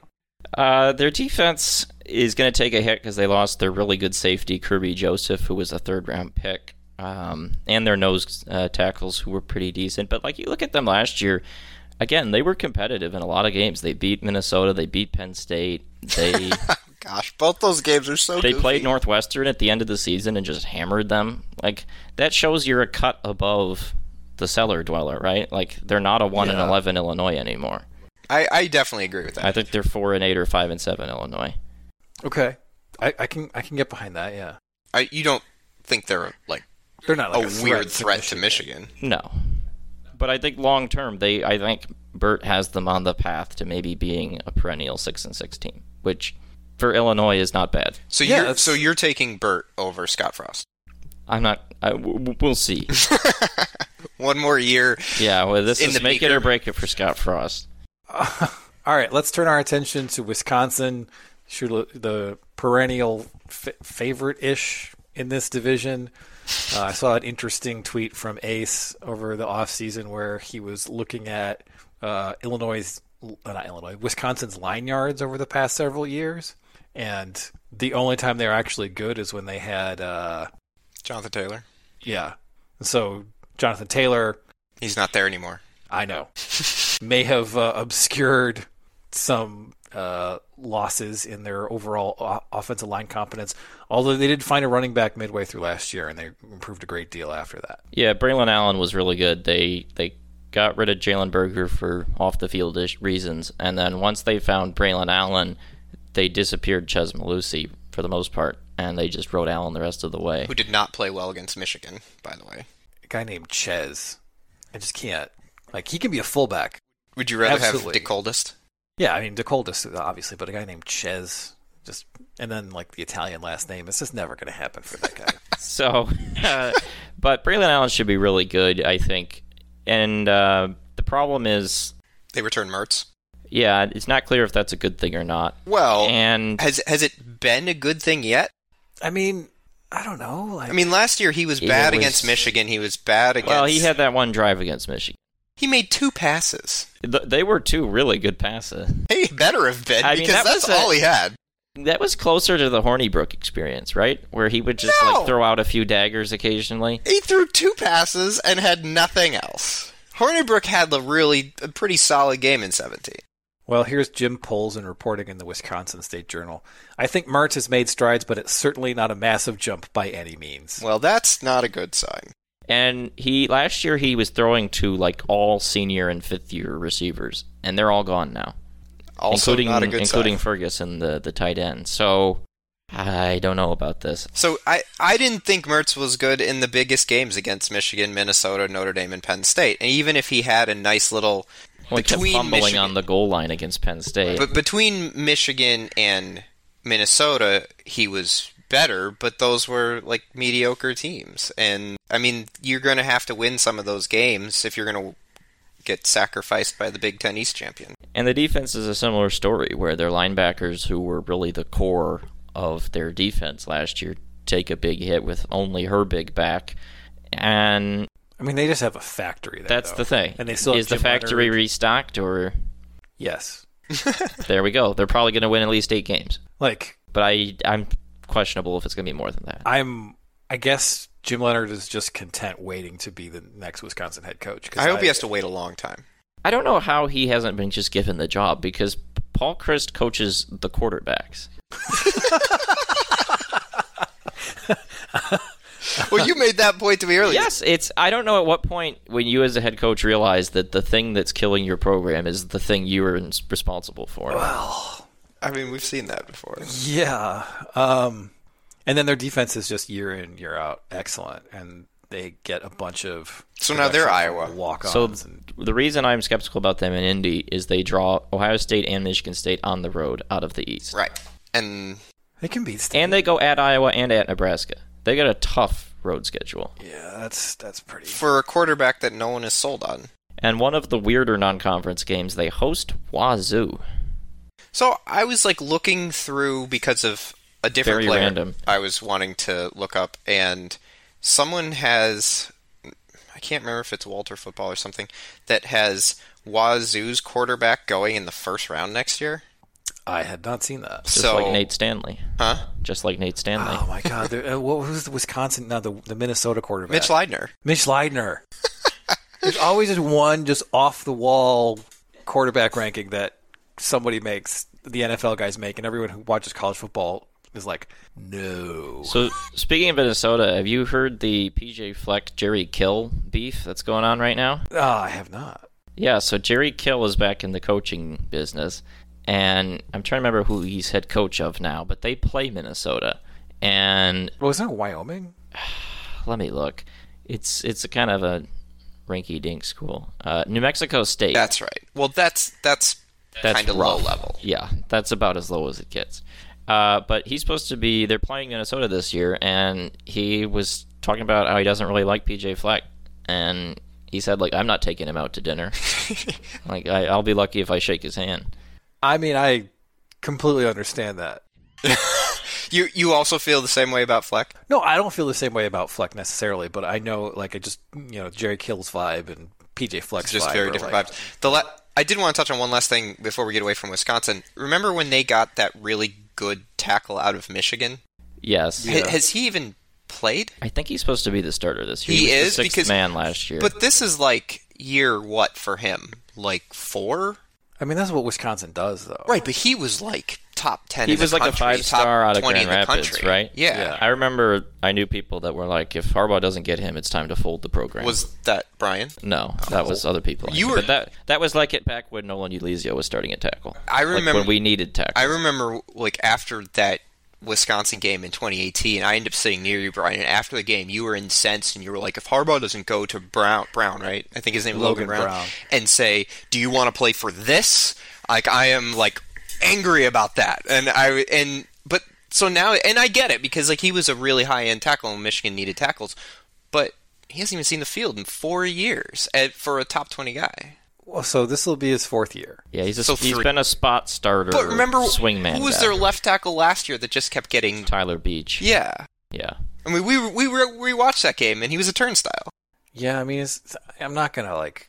It's tough for tackles to like break through. Yeah. Real early. So Minnesota, they get Tanner Morgan back somehow. Really? That's insane. Yeah, and they're bringing back Kirk Soroka, the old offensive coordinator who left, and now he's back. Their passing game just plummeted without him. And well, I think a large part of that is that they were really on the leading edge of all the RPO stuff, and they weren't able to evolve away from that once defenses evolved answers to it. Also hurt that they lost Rashad Bateman during that period. They had like 3 or 4 NFL wide receivers, and I'm not sure that they have any now. Yeah. Probably not. I mean, that's a big difference. Yeah, that was one of the strangest like subplots of the last like 5 years. Altman Bell, right? He's still there. Altman Bell is? He's pretty solid. He's decent. Who am I thinking of? The guy, who did they face? Michigan face in that COVID year? Rashad Bateman. Oh, that was Bateman. And there was another like first round NFL guy like the year before. Yeah. Mo Ibrahim is back for Minnesota, back healthy. He should be one of the better backs in the conference. They're rebuilding the offensive line, though. It was one of the better offensive lines in the Big Ten, and they only have one starter back. They're plugging in old friend Chuck Filianga as well as a Notre Dame transfer, so we'll see about that. I mean, Filianga is perfect for what they want to do. Falele's gone. Falele is gone. I'm still disappointed Michigan didn't recruit him. He was an NFL draft pick. Like, he was such a weird, interesting dude, and I was like, but they've also had I mean, I can't complain about their offensive line. That's true. But, I mean... But, like, what a year for them. Like, they lose at home to Bowling Green. Like, not a great Bowling Green team. And they lose at home to Illinois, and I think they scored 16 points in those games combined. But then they scored 31 on Ohio State, and, like, remember, that's a game for, like, 3 quarters. And then they beat Wisconsin in a game that Craig swore to me Minnesota had no shot to win. I mean, well, that's if you can't trust Craig Ross, who can you trust? This is what I'm saying. But the other side of it is, like, this is what kind of brought the Scott Frost question up, is, like, I mean, are we sold on Fleck? Like, he's doing okay there. I'm not saying that. He's won a lot more games than Scott Frost has. Okay. Yeah, it's also Minnesota. And their defense last year was excellent. It was really good. And when has that ever happened before? Well, okay. And you said that it's supposed to be good this year again. Well, they lost Mafe, and that's a big deal because he was their edge guy. They lost a couple defensive tackles, and they're plugging him. 6 points against Illinois? I mean, I don't know. That's. I mean, it's sort of like, okay, Rich Rod had nothing in 2008, but you still have to beat Toledo. Okay, but Illinois is not Toledo. Like, That Bowling Green team was Bowling really Green. bad. Bowling Green. Okay. So They were that's 4 and 2 8. of them All right. I mean, at home. I understand, but they had a real defense last year. They lost Mo Ibrahim. That's a big deal. I think that They did lose him? well, they lost him last year in the season. Okay. He's back this year, Well, that's all right. and I love Ibrahim. I think he's he's awesome. fantastic. And so if they can plug in these 2 transfers and kind of keep that offensive line rolling, they'll be decent enough to like get to a bowl game, go 7-5, that kind of thing. Yeah, their schedule is a little tough. They go at Michigan State, at Penn State, at Nebraska, at Wisconsin. Yeah, those will be difficult. A little better than Bowling Green in Illinois. Yeah. Well, all right. Purdue is the last interesting team to talk about here. They bring back Aiden O'Connell. He's really good. You're really high on him. A lot of people are really high on him. Yeah. And, he ripped Michigan State apart. A lot of people did that. Like George Karlaftis is gone. David Bell is gone. They need to find some guys to plug in at wide receiver. Apparently, they've rated Iowa's roster. 2 from Iowa. Which doesn't seem like Is that an upgrade? most satisfying idea if you're a Purdue fan. Let's go get the guys that can't get open. They still have Payne Durham, though, and he'll be competing with Eric Hall for first team All Big Ten. He won't be. He shouldn't be. Let me say that. I'm guessing he'll get more targets in reception than actually get it because Michigan just has everybody to throw to this year. Yeah, I mean that's a different question, but anyway, here's my thing about Purdue. We haven't played them in like 5 years. That's we haven't true. played them since that like 95-degree day in 2017. Wilton Spate's neck was crunched. Yeah, where they didn't John have. O'Corn was like, "I'm a good quarterback," and Brian's like, "Yeah," I was like, "Yeah." I was like, and then it was like the opposite of John Runyon against Notre Dame. Yeah. He's like, "I'm where gonna I'm be just bad, like, but I'm this, secretly good." we're screwed. And then by the end of the season, I'm like, is this guy all Big Ten? Oh, he got drafted. Yeah, no. I mean, he had like 3 more years after that. I think he was a redshirt freshman against the Notre Dame game, and then he was around for 3 more years. No, that was 18. Yeah, no. Was that? I He think was older. Yeah. Well, he still had more time after that. he did. Yeah, he had another year where he was All Big Ten. Yeah. I mean, I don't have much to say about Purdue. They're not on the schedule. but They they're should be 7-5 or something. just like everyone else in this division. all of these teams, I don't really believe in any of them, but We're someone saving- has to win the division. We're saving the one that you believe in for last. Yeah, Northwestern. and I wasn't going to talk about them at all. They're Northwestern. I have 3 things to say. Okay. They lost their really, really good safety to Notre Dame. Yeah, that was the ultimate B-Pone moment for Northwestern fans. They maybe have the best left tackle in the country. Probably not in the country, but he's pretty good. He's like a first-round pick. Peter Skoronsky. How does this keep happening? They had like another guy like a couple years ago who was a first-round like right tackle. They had a really good corner. And they had a too. first-round corner Yeah. for the first time in And then they their just program. alternate years, like the Iowa thing. Yeah, well, we're back on the even year. So now they're going to come out 10 of and 2 nowhere. Northwestern. Here They're we gonna win come. like 6 overtime games. What was the last year they had like solid QB play? Kane Coulter? Well, the COVID year they had. Trevor Simeon, his one game in Michigan Stadium in 2012. Who did they have in the COVID year where they went to the Big Ten championship game? He was I don't know. Let me look. People played like 4 games that year. COVID year doesn't mean anything. I mean, it was a fake season, but let's see, what was his Making name? up rules midway through so Ohio State can go to the Big Ten championship game. Peyton Ramsey. He wasn't bad. Okay, but that's like a one-off. Yeah, he was a transfer Indiana from Indiana, transfer. but Like the last time they had consistently good quarterback plays when they were alternating Kane Coulter and Trevor Simeon. That's a long time ago. That's like 10 years ago. Yeah. I mean, but Simeon hung on as a fringe NFL quarterback for a long time. So I was watching some preseason the other day, and he's watching, and he's like playing, and I was like, "Oh, you're still in the league." yeah, so that's the last time. I mean, they brought in Hunter Johnson. But he was one of those guys that was just clearly overrated, right? Because I just remember watching like this Hunter Johnson, Brandon Peters high school game. And Yeah. I'm like, Brandon Peters looks better than this guy. And that was true. Yes. And that's saying things on It's multiple still levels. true that Brandon Peters is better than Hunter Johnson. I mean, they have the Helinski guy, too, who is a decent transfer. It's the quarterbacks they get just don't work out. But they'll probably beat Iowa this year. Something like that. I mean, one big thing back to Purdue is that they have no running game. But that's their thing. I know, but like we have a guy who can get 80 yards every once in a while, and then there's what they did last year, where they couldn't get to 3 yards a carry, except against UConn, which doesn't count. Bodes well for Michigan. I mean, it bodes well for that. So, like, if they can have any sort of ability to run play action, I think Aiden O'Connell is going to be really good. But you don't need to run the ball to be good at play action. I mean, the NFL. I think you need to talks be about able that. to keep guys honest if you're actually going to have a good offense. But Like, usually, I mean, it isn't the play action thing based on cues on the guards, and so it's not really if they can run the ball or not. well, it's just like if the guards are pulling and trying to pull you in to get, and you're not worried about the run game, you're not going to suck guys up, and then those middle of the field routes aren't going to be. I mean, maybe it's different in college. I just think that there's studies done in the NFL where if you don't have a running game, but you can still have effective play action. Well, I think the margins are smaller in the NFL. So, like, even an NFL team that doesn't have an effective run game still has, like, some really good running back. Yeah. Running Who, if you behind give him a hole, he's going to go Right, 40 yeah. yards. Yeah, that's fair. Purdue's a totally different level of inept on the ground.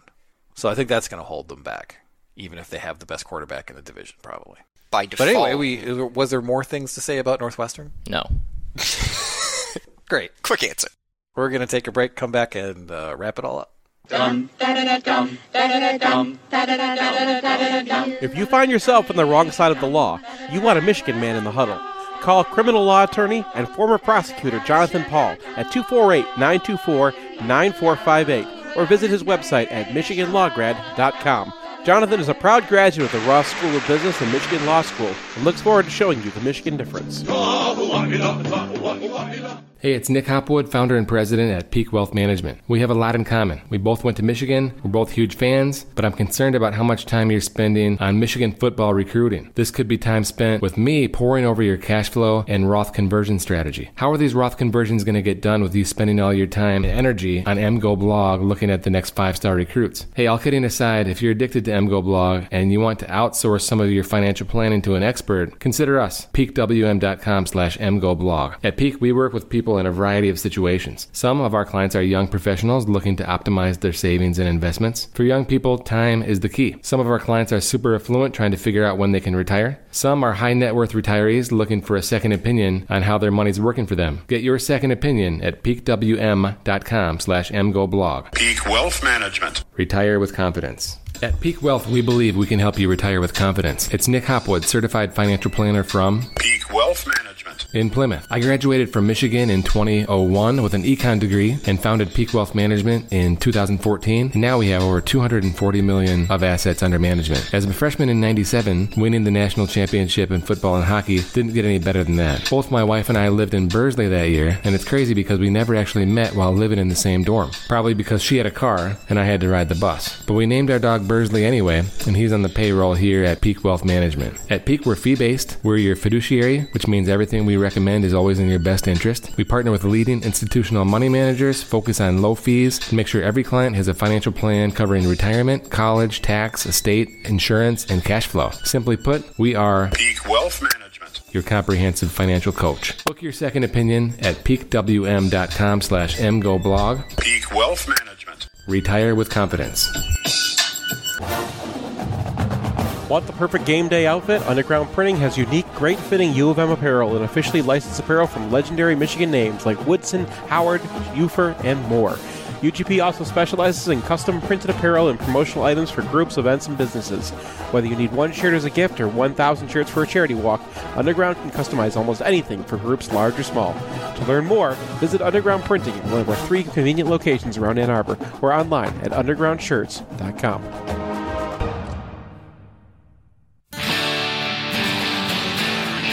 What you do to me, I know, I can't believe there's something about you got me down on my knees. What you do to me, I know, I can't believe there's something about you got me down on my knees. What you do to me. What you do to me, what you do to me, what you do to me, what you do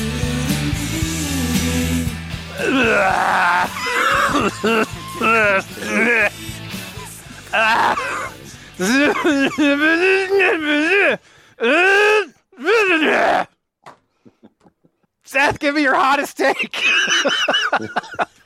What?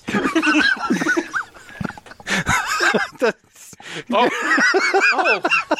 Do I have to respond in English, or can I just do whatever? No, you got now we're back to the English. All right, here we go. The transfer portal is overrated.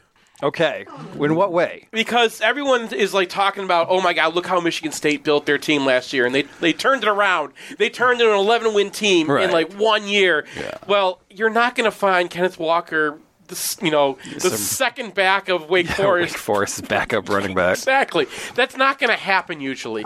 Usually, it's a lot more of a crapshoot than people realize. Like Dalen Baldwin was the second or third highest ranked transfer into the Big Ten last year. And like that was a guy Ohio State wanted, it was a guy Michigan wanted. He was a pretty decent wide receiver, but he wasn't like all world. Didn't make an impact. And most of the time that's what happens. Those guys, like in a new context against a different level of competition, you're lucky to get a Mike Dana. And like people, Mike Dana was drafted. Like he was a good player. But you're lucky to get a Mike Dana. Okay, most of the time you're going to just get and Dana was good in his context too. He's not like an all-worlder either. Even though he like had the highest PFF grade. He was of all pass rushers. He had a forklift that he was carrying around people with. He was a good player. But I'm saying that but that's the high end. That's and a lot of these guys don't work out. Look at Michigan State's secondary. All right, let the man talk. Yes. Seth, two players: the quarterback from Oklahoma, who's now on USC, and the receiver from Pittsburgh, who's now on USC. I think those are going to be two impact players immediately. Yeah, but they're not in the Big Ten yet. Well, and also, like to your point, like where did most of Michigan State's transfers start? The SEC. No, their secondary. Yeah. Right. Yeah. The worst secondary in America. Yes. That was the point. I was watching Michigan State tape in prep for this for some reason, and like that was the major thing that stuck out is the transfers really did not mesh well with each other. You don't really know what you have until you have the guy on campus for a few years, and they're older players, so they've learned habits already, and that's kind of always been an issue. All right. So I think if you're building out the transfer portal, hint Nebraska, you might not be as good as you think you are. All right. Alex, give me your hottest take. Well, Seth will love this one. Nebraska will win the Big Ten West. I like it. So I like the hot take. It's still wrong. So here's the thing with Nebraska. They have a really favorable first 8 weeks, and that could set up momentum that gets them rolling. Right. They just need to like not lose every game by having some sort of Keystone Cops thing happen. They just need that to happen. They start just one thing. They start with Northwestern in Ireland. They get North Dakota, Georgia Southern, Oklahoma, but that doesn't matter for the Big Ten. Indiana, Rutgers, Purdue, Illinois.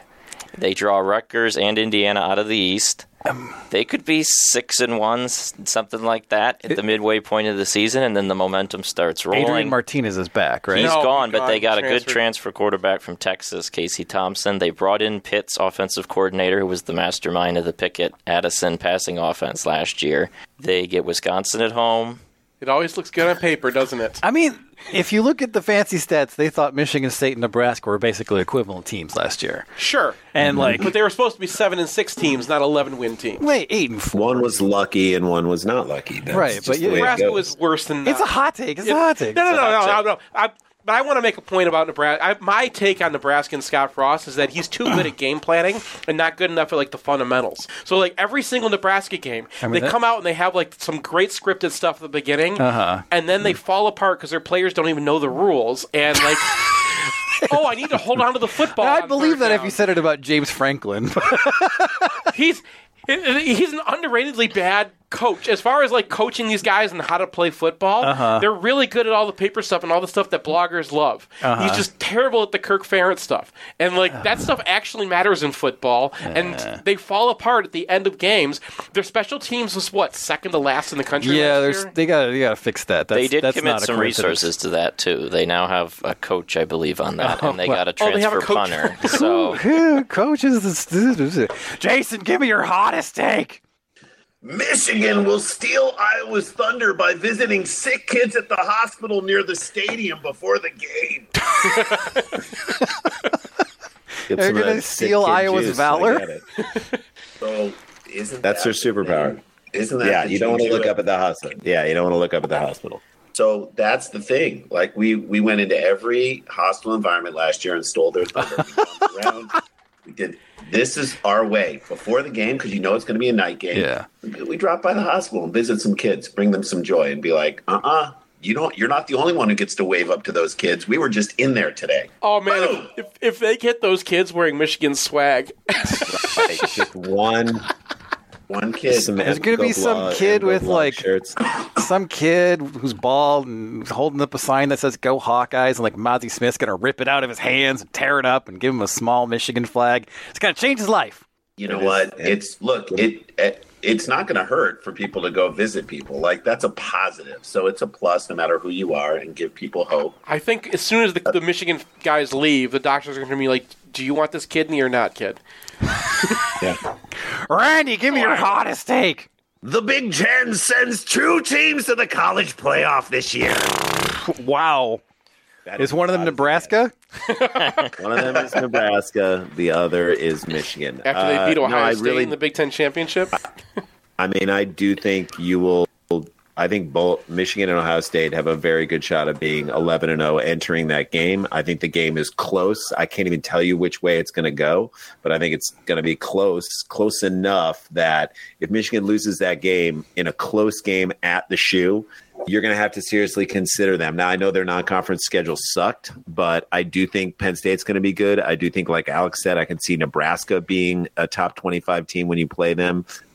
I think Michigan State's going to just sadly spend a lot of time in the top 25, and I do think Iowa's going to be a good team. So you will have Big Ten victories that are significant victories, and they're going to have to think hard. Clemson's going to have another bad year. That's my own personal. Right. That's why it's such a hot take. But yeah. All right, here we go. Mel Pearson will be Michigan's football coach headed into the Ohio State game. With no contract. Because you know what's going to happen? He's going to walk into the athletic department building. He's going to go up to Ward Manuel. He's going to say, "Now I'm the football coach. What are you going to do about it?" Ward Manuel's going to be like, "Nothing, I guess." Ward Manuel's going to be like, "Leave the report on my desk. I'll get to it in 3 months." 9 regents and 3 Michigan presidents are going to stand in his way. They were running you guys, they were doing the investigation. They were doing their due diligence. Everyone relaxed. The college hockey news guy reported, I think Adam Wodon's his name, reported that they asked him to resign twice, and he said no. And I'm just like, what do you... what's going on here? Like, you ask the guy to resign, he's out of contract. Like, going from A to B is not difficult. So I figure that Mel Pearson can just do whatever he wants. So if he wants to coach the Ohio State game, he gets to coach the Ohio State game. Do you think he's like the pirate and Captain Phillips? I'm the football coach now. Nice. So we'll see. If you can't get enough Sklar's, check out the Nosebleeds on UFC Fight Pass. It is a reincarnation of Cheap Seats focused on USC. We are embedding the first episode in all of these posts. Check it out. It'll be worth your time. All right, so the final segment of our podcast is usually sort of a wrap-up, how we're feeling about the league and college football as a whole, etc. So we'll start off with predictions. Big Ten West winner, Alex. Well, my hot take was Nebraska, so You're going to stick with it? I have to stick with it. Oh, man. Like, that's sort of what I was thinking because... whoa. Oh. No, because I was looking at the schedule and we talked about this. They get their big division games at home. Their crosses are, they get Michigan, but they also get Indiana and Rutgers. Yeah. I mean, do I like that versus any of the other teams when everyone seems the same, but you maybe have a couple schedule wins? Like, and I just think at some point, like, that was the thing about Harbaugh, right? Is it's always going to be like it's going to be with Harbaugh, and then last year it wasn't. It's true. And maybe this is Scott Frost's year, and I mean, like, you can go to Wisconsin, but I'm like, I don't trust Graham Mertz. And Minnesota, we talked multiple home losses. You go down all the teams, and I'm like, all right, fine. I don't trust Graham Mertz either, but I'm going with Wisconsin. Pretty safe bet. I mean, they figured something out at running back midway through last year. I think their defense is still going to be really good. And I don't believe in anyone else's offense except maybe Purdue in this division. You're probably right, but I also didn't... It's a boring answer? No. It was just, it's probably the right answer. I figured it would probably be, Wisconsin. So I was like, I'll try to do something different. And then Alex beat me to it. Well, I mean, I have no faith in Iowa's offense. I have no faith in Minnesota's. Every year Iowa wins that division is like, whoa. And like, I mean, anything could happen here. I'm not super confident in Wisconsin, honestly, but like, honestly, if Mertz does get fixed a little bit, like, they're going to be all right. And his burden is going to be a lot less than it was early last year because they do have a functional ground game now. So my buddy Josh and I used to do predictions for all the divisions in like Power 5 or whatever, and we would predict who we think is going to win them. And when we got to the ACC Coastal, the rule was that I put all like the team names in a hat and we just pulled them out and those are our teams, because it was like, well, it could really be any of them. Yeah, like, and that's how I feel about this division. Like one of Matt Hitton's Twitter bits is he's always pulling for the Coastal, like every team in it to go 6-6. Well, that's what it is, right? And doesn't this feel like that? Like you said, everyone's going to go 8-4 or 7-5, and I mean, this does feel like there's, with Illinois being half decent, with like Northwestern probably getting up off the mat. Like, I don't know about Northwestern, but like it does feel like there isn't the traditional like doormat or two in this division. Like none of the teams are good, but I don't think anyone's going 1-11. So, all right. East Division winner Alex.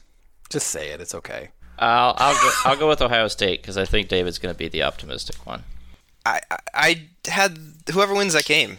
I mean, it's just going to be one of those two.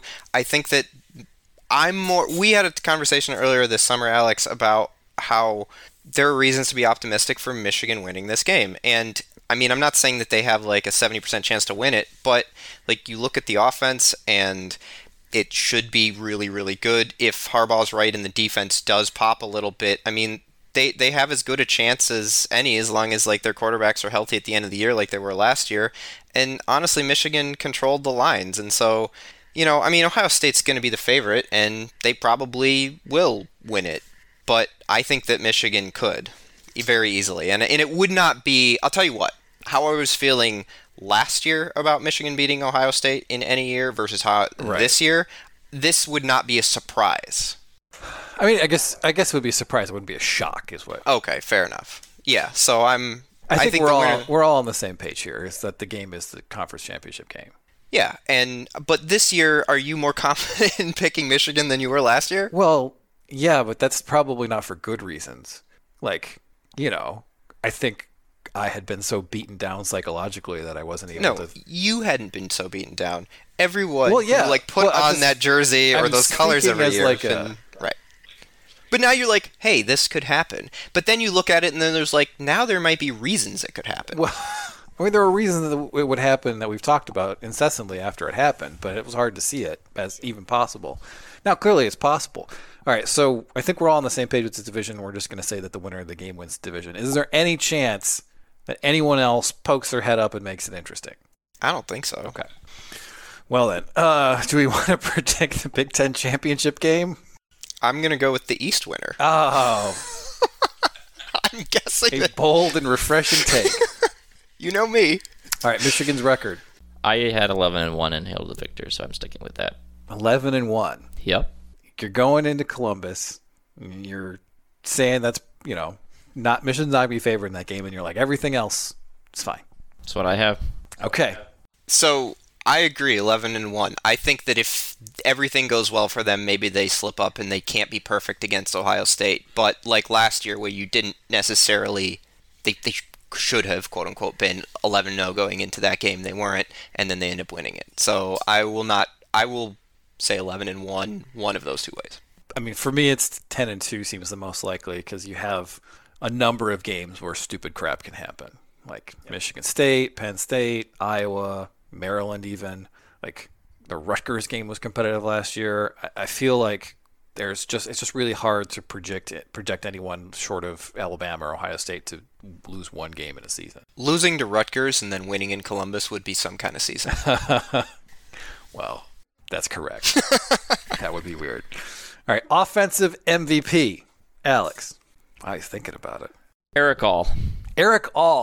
Okay. The mix of blocking, the receiving. I know Seth is sad to have missed this podcast, but he's here in spirit. I think Eric All helps make the running game go, and then what he'll give them on third down, things like that. That's That's a good pick. Are you talking about who they hand it out to, or who, like, the real MVP? The real MVP. Your MVP. The best player. The guy who Pro Football Focus and UFR is, like, into. So the problem that Michigan has is they have so many players. And, That's true. like, even at quarterback, like, you could pick either one and be correct or really wrong. Yes, this is an extremely difficult question, which bodes well. So I went with the guy who I know is going to touch the ball on every play unless he gets hurt, and that's Uluwatimi. Oh, wow. Okay. Just because, I mean, how many touches do you know Corum or Edwards is going to get? Who's going to lead the team in receptions? I mean, you think it's probably Bell, but, like, I don't know. We thought it was going to be Nico and DPJ, and then it was Bell, and, I mean, then you have Eric All. Like, well, don't get me started on that. But my point is that we don't really know, and Eric All is a great answer, because he was on my top 2 or 3 that I was going to pick too, and I was like, well, but the reason that this team was so good last year was their offensive line, and supposedly they've upgraded at center. This guy was going to be probably a first or second round pick if he would have gone out last year. Yeah. So, I mean, if they can run the ball against, like, Penn State, Michigan State, Iowa, he's probably one of the main reasons why. And I mean, you are banking on a Remington finalist, so it's not bad. And then, you know, it doesn't matter who has the ball behind him. I mean, okay, but you know what I'm saying. Not as a quarterback, but like if they give it to Corum. That will be proven true when Leon Franklin runs for 230 yards. Yeah. Okay, but the top 2 options is like last year. Do you give it to Corum? Do you give it to Haskins? Well, they're better in different situations, but it's hard to pick a wrong answer. Well, my answer. So I have 3 guys who are very close. One for M, one for V, and one for P. Sure. My real answer is Blake Corum. I mean, because that's what I was thinking. But you know, I feel like it's the obvious answer, but it happens to be the correct answer. Unprecedented UFR grading. I think he was either the first or second rated running back in the country to Pro Football Focus, and Haskins was first or second as well. And a guy who is going to be moving from a true sophomore to a true junior, is going to be in an offense that is now going to be built around his talents. And of all the various targets Michigan's going to have, I think Corum is the one guy who you're like, yes, this guy is going to touch the ball a lot. And I think there's a big gap between Edwards and Corum just in terms of running the ball. And I think that's going to... Running the ball?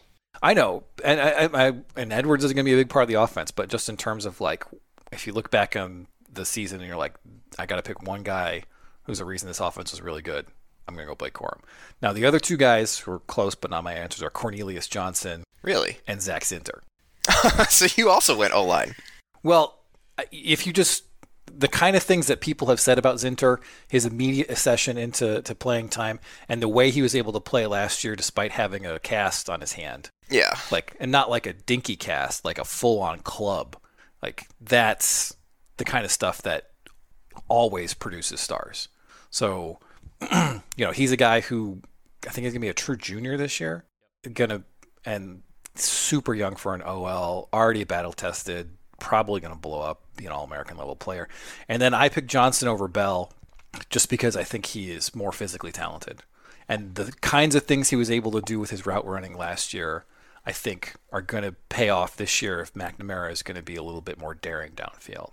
You know, he got open by yards and yards, and he's 6'2", and he toasted Kyle Hamilton in the high school. Like, he toasted Ohio State cornerback straight up on that fly route. Like, there's a lot to like with him. I feel like he's a guy who could play himself into the first round, and I know I've said this before, but yeah, he's up there. But my real answer is Corum. Defensive MVP, Alex. I assume some of you will be going with defensive tackle people. So I'm no, just say your answer. The one I like is Rod Moore. The way that he was able to come through last year as a true freshman. I was doing this for Football Bits recently, looking at who's the safeties coach now? It's not Ron Bell. Clinkscale? Yeah, I think he's all. Anyway, it was Clinkscale. I think it was giving a press conference, and he was like talking about this year's DB crop as the freshman, right, and talking about him and where they are along. And he had a quote that was like, "Well, Rod was different last year. Like, he was just different than any true freshman he'd seen in terms of what Moore was able to pick up as quickly as he did." And then he got on the field, hung in there as a true freshman against some really good wide receivers. I'm buying the jump. and I think he'll be really good. I think he'll take that Dax role in the slot. Not as good as Dax, but he'll play that role and do it okay and fill a need in the defense. All the intangibles are there. I mean, if that prediction is accurate, I'm going to be very happy because that's one of the worry spots I have. If that prediction is accurate, I mean, then our going into Columbus seems a lot more plausible. How about you, Dave? So this was like tough because, I mean, you talked about going to the defensive tackle, and I thought about that, and like there's last year you could easily pick out 2 or 3 guys, and you would have been right. This year was a little different, so I wrote down a few, but I mean, I'm probably leaning Turner. Just he may not be like have the most interceptions or make the most tackles or things like that, but you know the hype for him seems to be pretty real. And I mean, if you have a corner that takes away a guy most of the time, like that, you can do a lot of other things with your defense, and it allows you to do stuff, especially if they're going to have to create pass rush out of either blitzes or like exotic packages and stuff like that. I wrote down more too in Moton. I said if one of those guys takes the leap, it could easily be them. And I mean, you know, Mozzie's on it. This seems like last year there were stars on the defense. This year, if the defense is good, it's going to be because everyone is like contributing at a high level. Yeah, I mean, I think DJ Turner's the answer here. He's the one established high-level player, and it was hard to see this, but like in terms of UFR grading, in terms of Pro Football Focus grading, and just in terms of the eye test, like he was also on that freaks list, so he's an established high-level performer who PFF had as a third-team All-American, who's also on Feldman's freaks list. So that checks all the boxes. I think DJ Turner's the answer. All right, now who's your dude? We got one on offense and one on defense. We're going to go offense first. Alex, your dude. This is your most like irrationally optimistic projection for just who you like better than everybody else, you think? I think I'm going to go with my pick from Hail the Victors is just Trenty Jones. I really like him. I loved his recruiting profile. He took the right tackle job without any fanfare on a team that has some players. I think he's gonna be really good this year. All right, Alex. I mean, Dave. Do we look this up? Alex. I didn't know if this was like a Jeopardy thing. Just answer the question, Dave. So when we were prepping this, we were trying to define what this means, and you said, well, whose jersey would you buy? And since my friend literally bought me a Blake Corum jersey this year, I mean, that's my guy. I watched him last year, and I was just like, I love watching him play. And when people are talking to me in the offseason about Michigan's offense, I was like, I mean, have you ever seen a running back at Michigan do that? In my tenure, I mean, people talked about Wheatley, and that was very, very early when I was watching football. But my comp to him in terms of explosiveness and score on every play is Denard. Like, he would get the ball, hit a hole, and you're like, well, he's gone. And that's what it feels like with Corum. Like, you get him the ball. And that's why you're probably right when you said offensive MVP is probably Corum, because, I mean, that's just, he's lightning in a bottle. And there's debates if he can get short yardage stuff and that kind of thing. And those are probably, well debated. But, I mean, man, when he gets the ball, you gotta watch every time. And I could watch him play football a lot. The guy I'm pounding the table for is Kalel Mullings. Because Michigan. So this is who you're rooting for? No, this is the guy who I'm just like, I feel like my take is the most hot about, just in terms of like who I think is going to perform. Because I saw him in the spring game, and it doesn't necessarily pop on tape, but when you watched him live, it was like, oh, this guy. And Michigan needs a short yardage back. This guy is 235, and was able to pop outside the tackles. Ran a lot in high school. Is a guy who Wisconsin Notre Dame recruited to play tailback. Like, my take here is that he's the short yardage back this season, and then next year it's like an Edwards/Mullings show. Because Corum's gone. Because Corum's in the NFL next year, and then I think he's going to be like 1B to Edwards' 1A next year. I mean, if they get that out of him, that's just like fewer touches for everyone. All right, a defensive guy. This is where everyone should just say TJ Guy. I think I'm going to go with Nakai Hill-Green. That, I thought he was brought off the field almost too much last year, given what our grades were for him in UFR and things like that. And he doesn't get talked about as much because Junior Colson obviously has the high upside. But Hill-Green's a little further along as an older player. and there's been some good practice buzz about him. I think he's going to be a steady, borderline all Big Ten caliber linebacker. All right, you're a defensive guy, Dave. All right. I did not buy a defensive jersey, so I have to give you a different rationale. Okay. But the guy that I'm like really rooting for is Jamon Green. Like we've been rewatching the season, and he's shown some like flashes here or there where you see him coming up and making a big hit. He's always seems to be in the right place, and then absolutely phases out Channing Stribling style, and like the guy catches the ball. I think he sees the ball this year. Okay. And then he knocks it down or picks it off or whatever Sure. he needs to do. But, I mean, this is what, year 5 or 6 for him? He was in the 18 class. So, you get that senior year from guys who've been around a long time. Brandon Watson, all of a sudden became a guy in his last year. Yeah. And Green has always had the athleticism. It's just, does his mind go blank when the ball's within 5 feet of him? Okay. Yeah, that's good. My guy is Chris Jenkins. So I'm like obligated to do this because he was sleeper of the year a couple years back, and now he's 290. He's starting, and the thing that caused me to pick him is that he was just the kind of guy who had all the bloodlines. His father was an NFL player as an OL, I believe, and I don't know. He was a lineman. I don't remember if it was offensive or defense. Played for the Jets, yeah. But and he just needed time and he needed weight, and now he's pushing 290. I think he's 292 or something like that, and he's been flashing. Like, he flashed in the Georgia game. He flashed in the spring game. He's a guy who I think, if Mozzie Smith is going to just bowl a guy back in the quarterback, that's great. Chris Jenkins is the guy who I think can give you some of that Moher stuff, where he's able to just teleport into the backfield. And I think that's going to be really important on a team that doesn't look like it's going to get a ton of organic edge rush. So, well, and we've seen what Michigan's looked like without great defensive tackles. And if now they have 2, that changes sort of the construct of the defense. All right. Alex, what scares you the most? I'm going to stick with the theme we had from the offense show, which is just the idea that we're living in 2019 all over again, and that there's new coordinator question marks, and that the offense is less than the sum of the parts, that it just is it just doesn't quite come together, and it's not the offense that we want it to be. I think if you get an injury on offense, there may be a spot or two where you really, you may not want it, but for the most part, they're really deep. But I don't feel that way about the defense, and if they get a bad injury at the wrong spot on defense, like, it probably doesn't. Linebacker. I mean, anywhere in the front 7, really. Like, weak side end. But I mean, like, if Turner goes you out, don't have a player there. If Turner goes out, even well, if Turner goes out, you have Will Johnson and Jamon Green, so you're probably okay. Maybe. I mean, we think Johnson's probably gonna be good, but like taking your A1 corner out is like a drop off. It's a drop off, but in terms of like what happens if Mozzie Smith goes down? Well, that, or even one of the safeties. I mean, how many safeties do they have that are? At least you have some talent. Yeah, like people are talking up Page a little bit now, and like people talked up Jeter forever too. I mean, I'm just Jeter was a functional player, but we've seen so many players on offense at every position that if they lose one, you fill a guy in, and maybe he's not right there. I mean, but they he's lost pretty Ronnie close. Bell in the first game last year, and it was fine. Right, and that if you get the wrong spot, like you said, Mozzie or something like that, or Inside a linebacker, either defensive tackle. Mike Morris probably is up right. there too. It's just not as deep, and they could figure something out, and maybe they'll still win games. But that's the part that I'm like, all right, the Grant Newsome injury. How much did that change that year?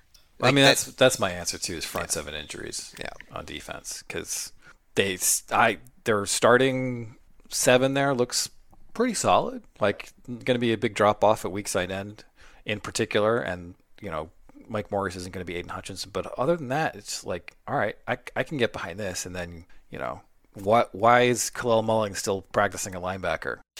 Because they have almost. Because it's like, oh man, that's not great. So. Yeah, that's my answer too. All right, guys. Do you have more questions? No, that's it. Do you want me to have more questions? I like talking about football. All right, how many toes do you think we lose this? No, that's gruesome. It's gruesome, but it happens. Could be true. Do they get frozen off like the coldest? The coldest Crawford. Oh my God. All right, guys. Well, that's it for the season preview. Looks like it'll be an entertaining year. It comes down to going into Columbus and doing what they did last year. Good luck. I mean, if it comes down to that, like, that would be 2 years in a row that after a couple of years where everyone's like Michigan football's dead. I don't know. You're one couple plays. I mean, that was a 16 game. It was one play away, and I mean they won it last year, and I mean that's not a bad spot to be in for this program. No, especially now that they've, I think, regained some tactical parity. I mean, they were obviously tactically superior last year, but Don Brown against Ryan Day was just never going to work out. And then we got back to what it was kind of like early in the Harbaugh era, where they played that game with John O'Korn. They would have won that with any other quarterback, right? I mean, 16-2. Yeah, and they have a broken Wilton Spate, and they almost win that game too. So I think. You give him Cade in either of those games, and Harbaugh's 3-3 against. Well, and then you have Don Brown against a JT Barrett, and that works out pretty well, right? Like, because the way he runs his defense, it's like, all right, we're going to man him up, and we're going to make him make these throws, and those kind of quarterbacks weren't very good at that. And then they bring in Kevin Wilson and Don Brown, and they move to the C.J. Stroud, like Justin Fields, kind of Haskins, that kind of throwing first quarterback. They drop most of the quarterback run out of their offense, and they just shred Don Brown. And so we've gone to this Ravens style of defense. We're sticking with it, and they're sticking with their passing approach, which is logical because they have the best wide receiver core in the country every year. And maybe quarterback. But it feels like much more even footing. Like, I don't think we're going to go into a game with the number one defense in the country and give up 56 points. Also, do you know how many turnovers Michigan got against Ohio State last year? 0? Yeah. So at some point, if they get turnovers, that even more changes it. All right. Well, guys, we'll see you on the flip side after week 1.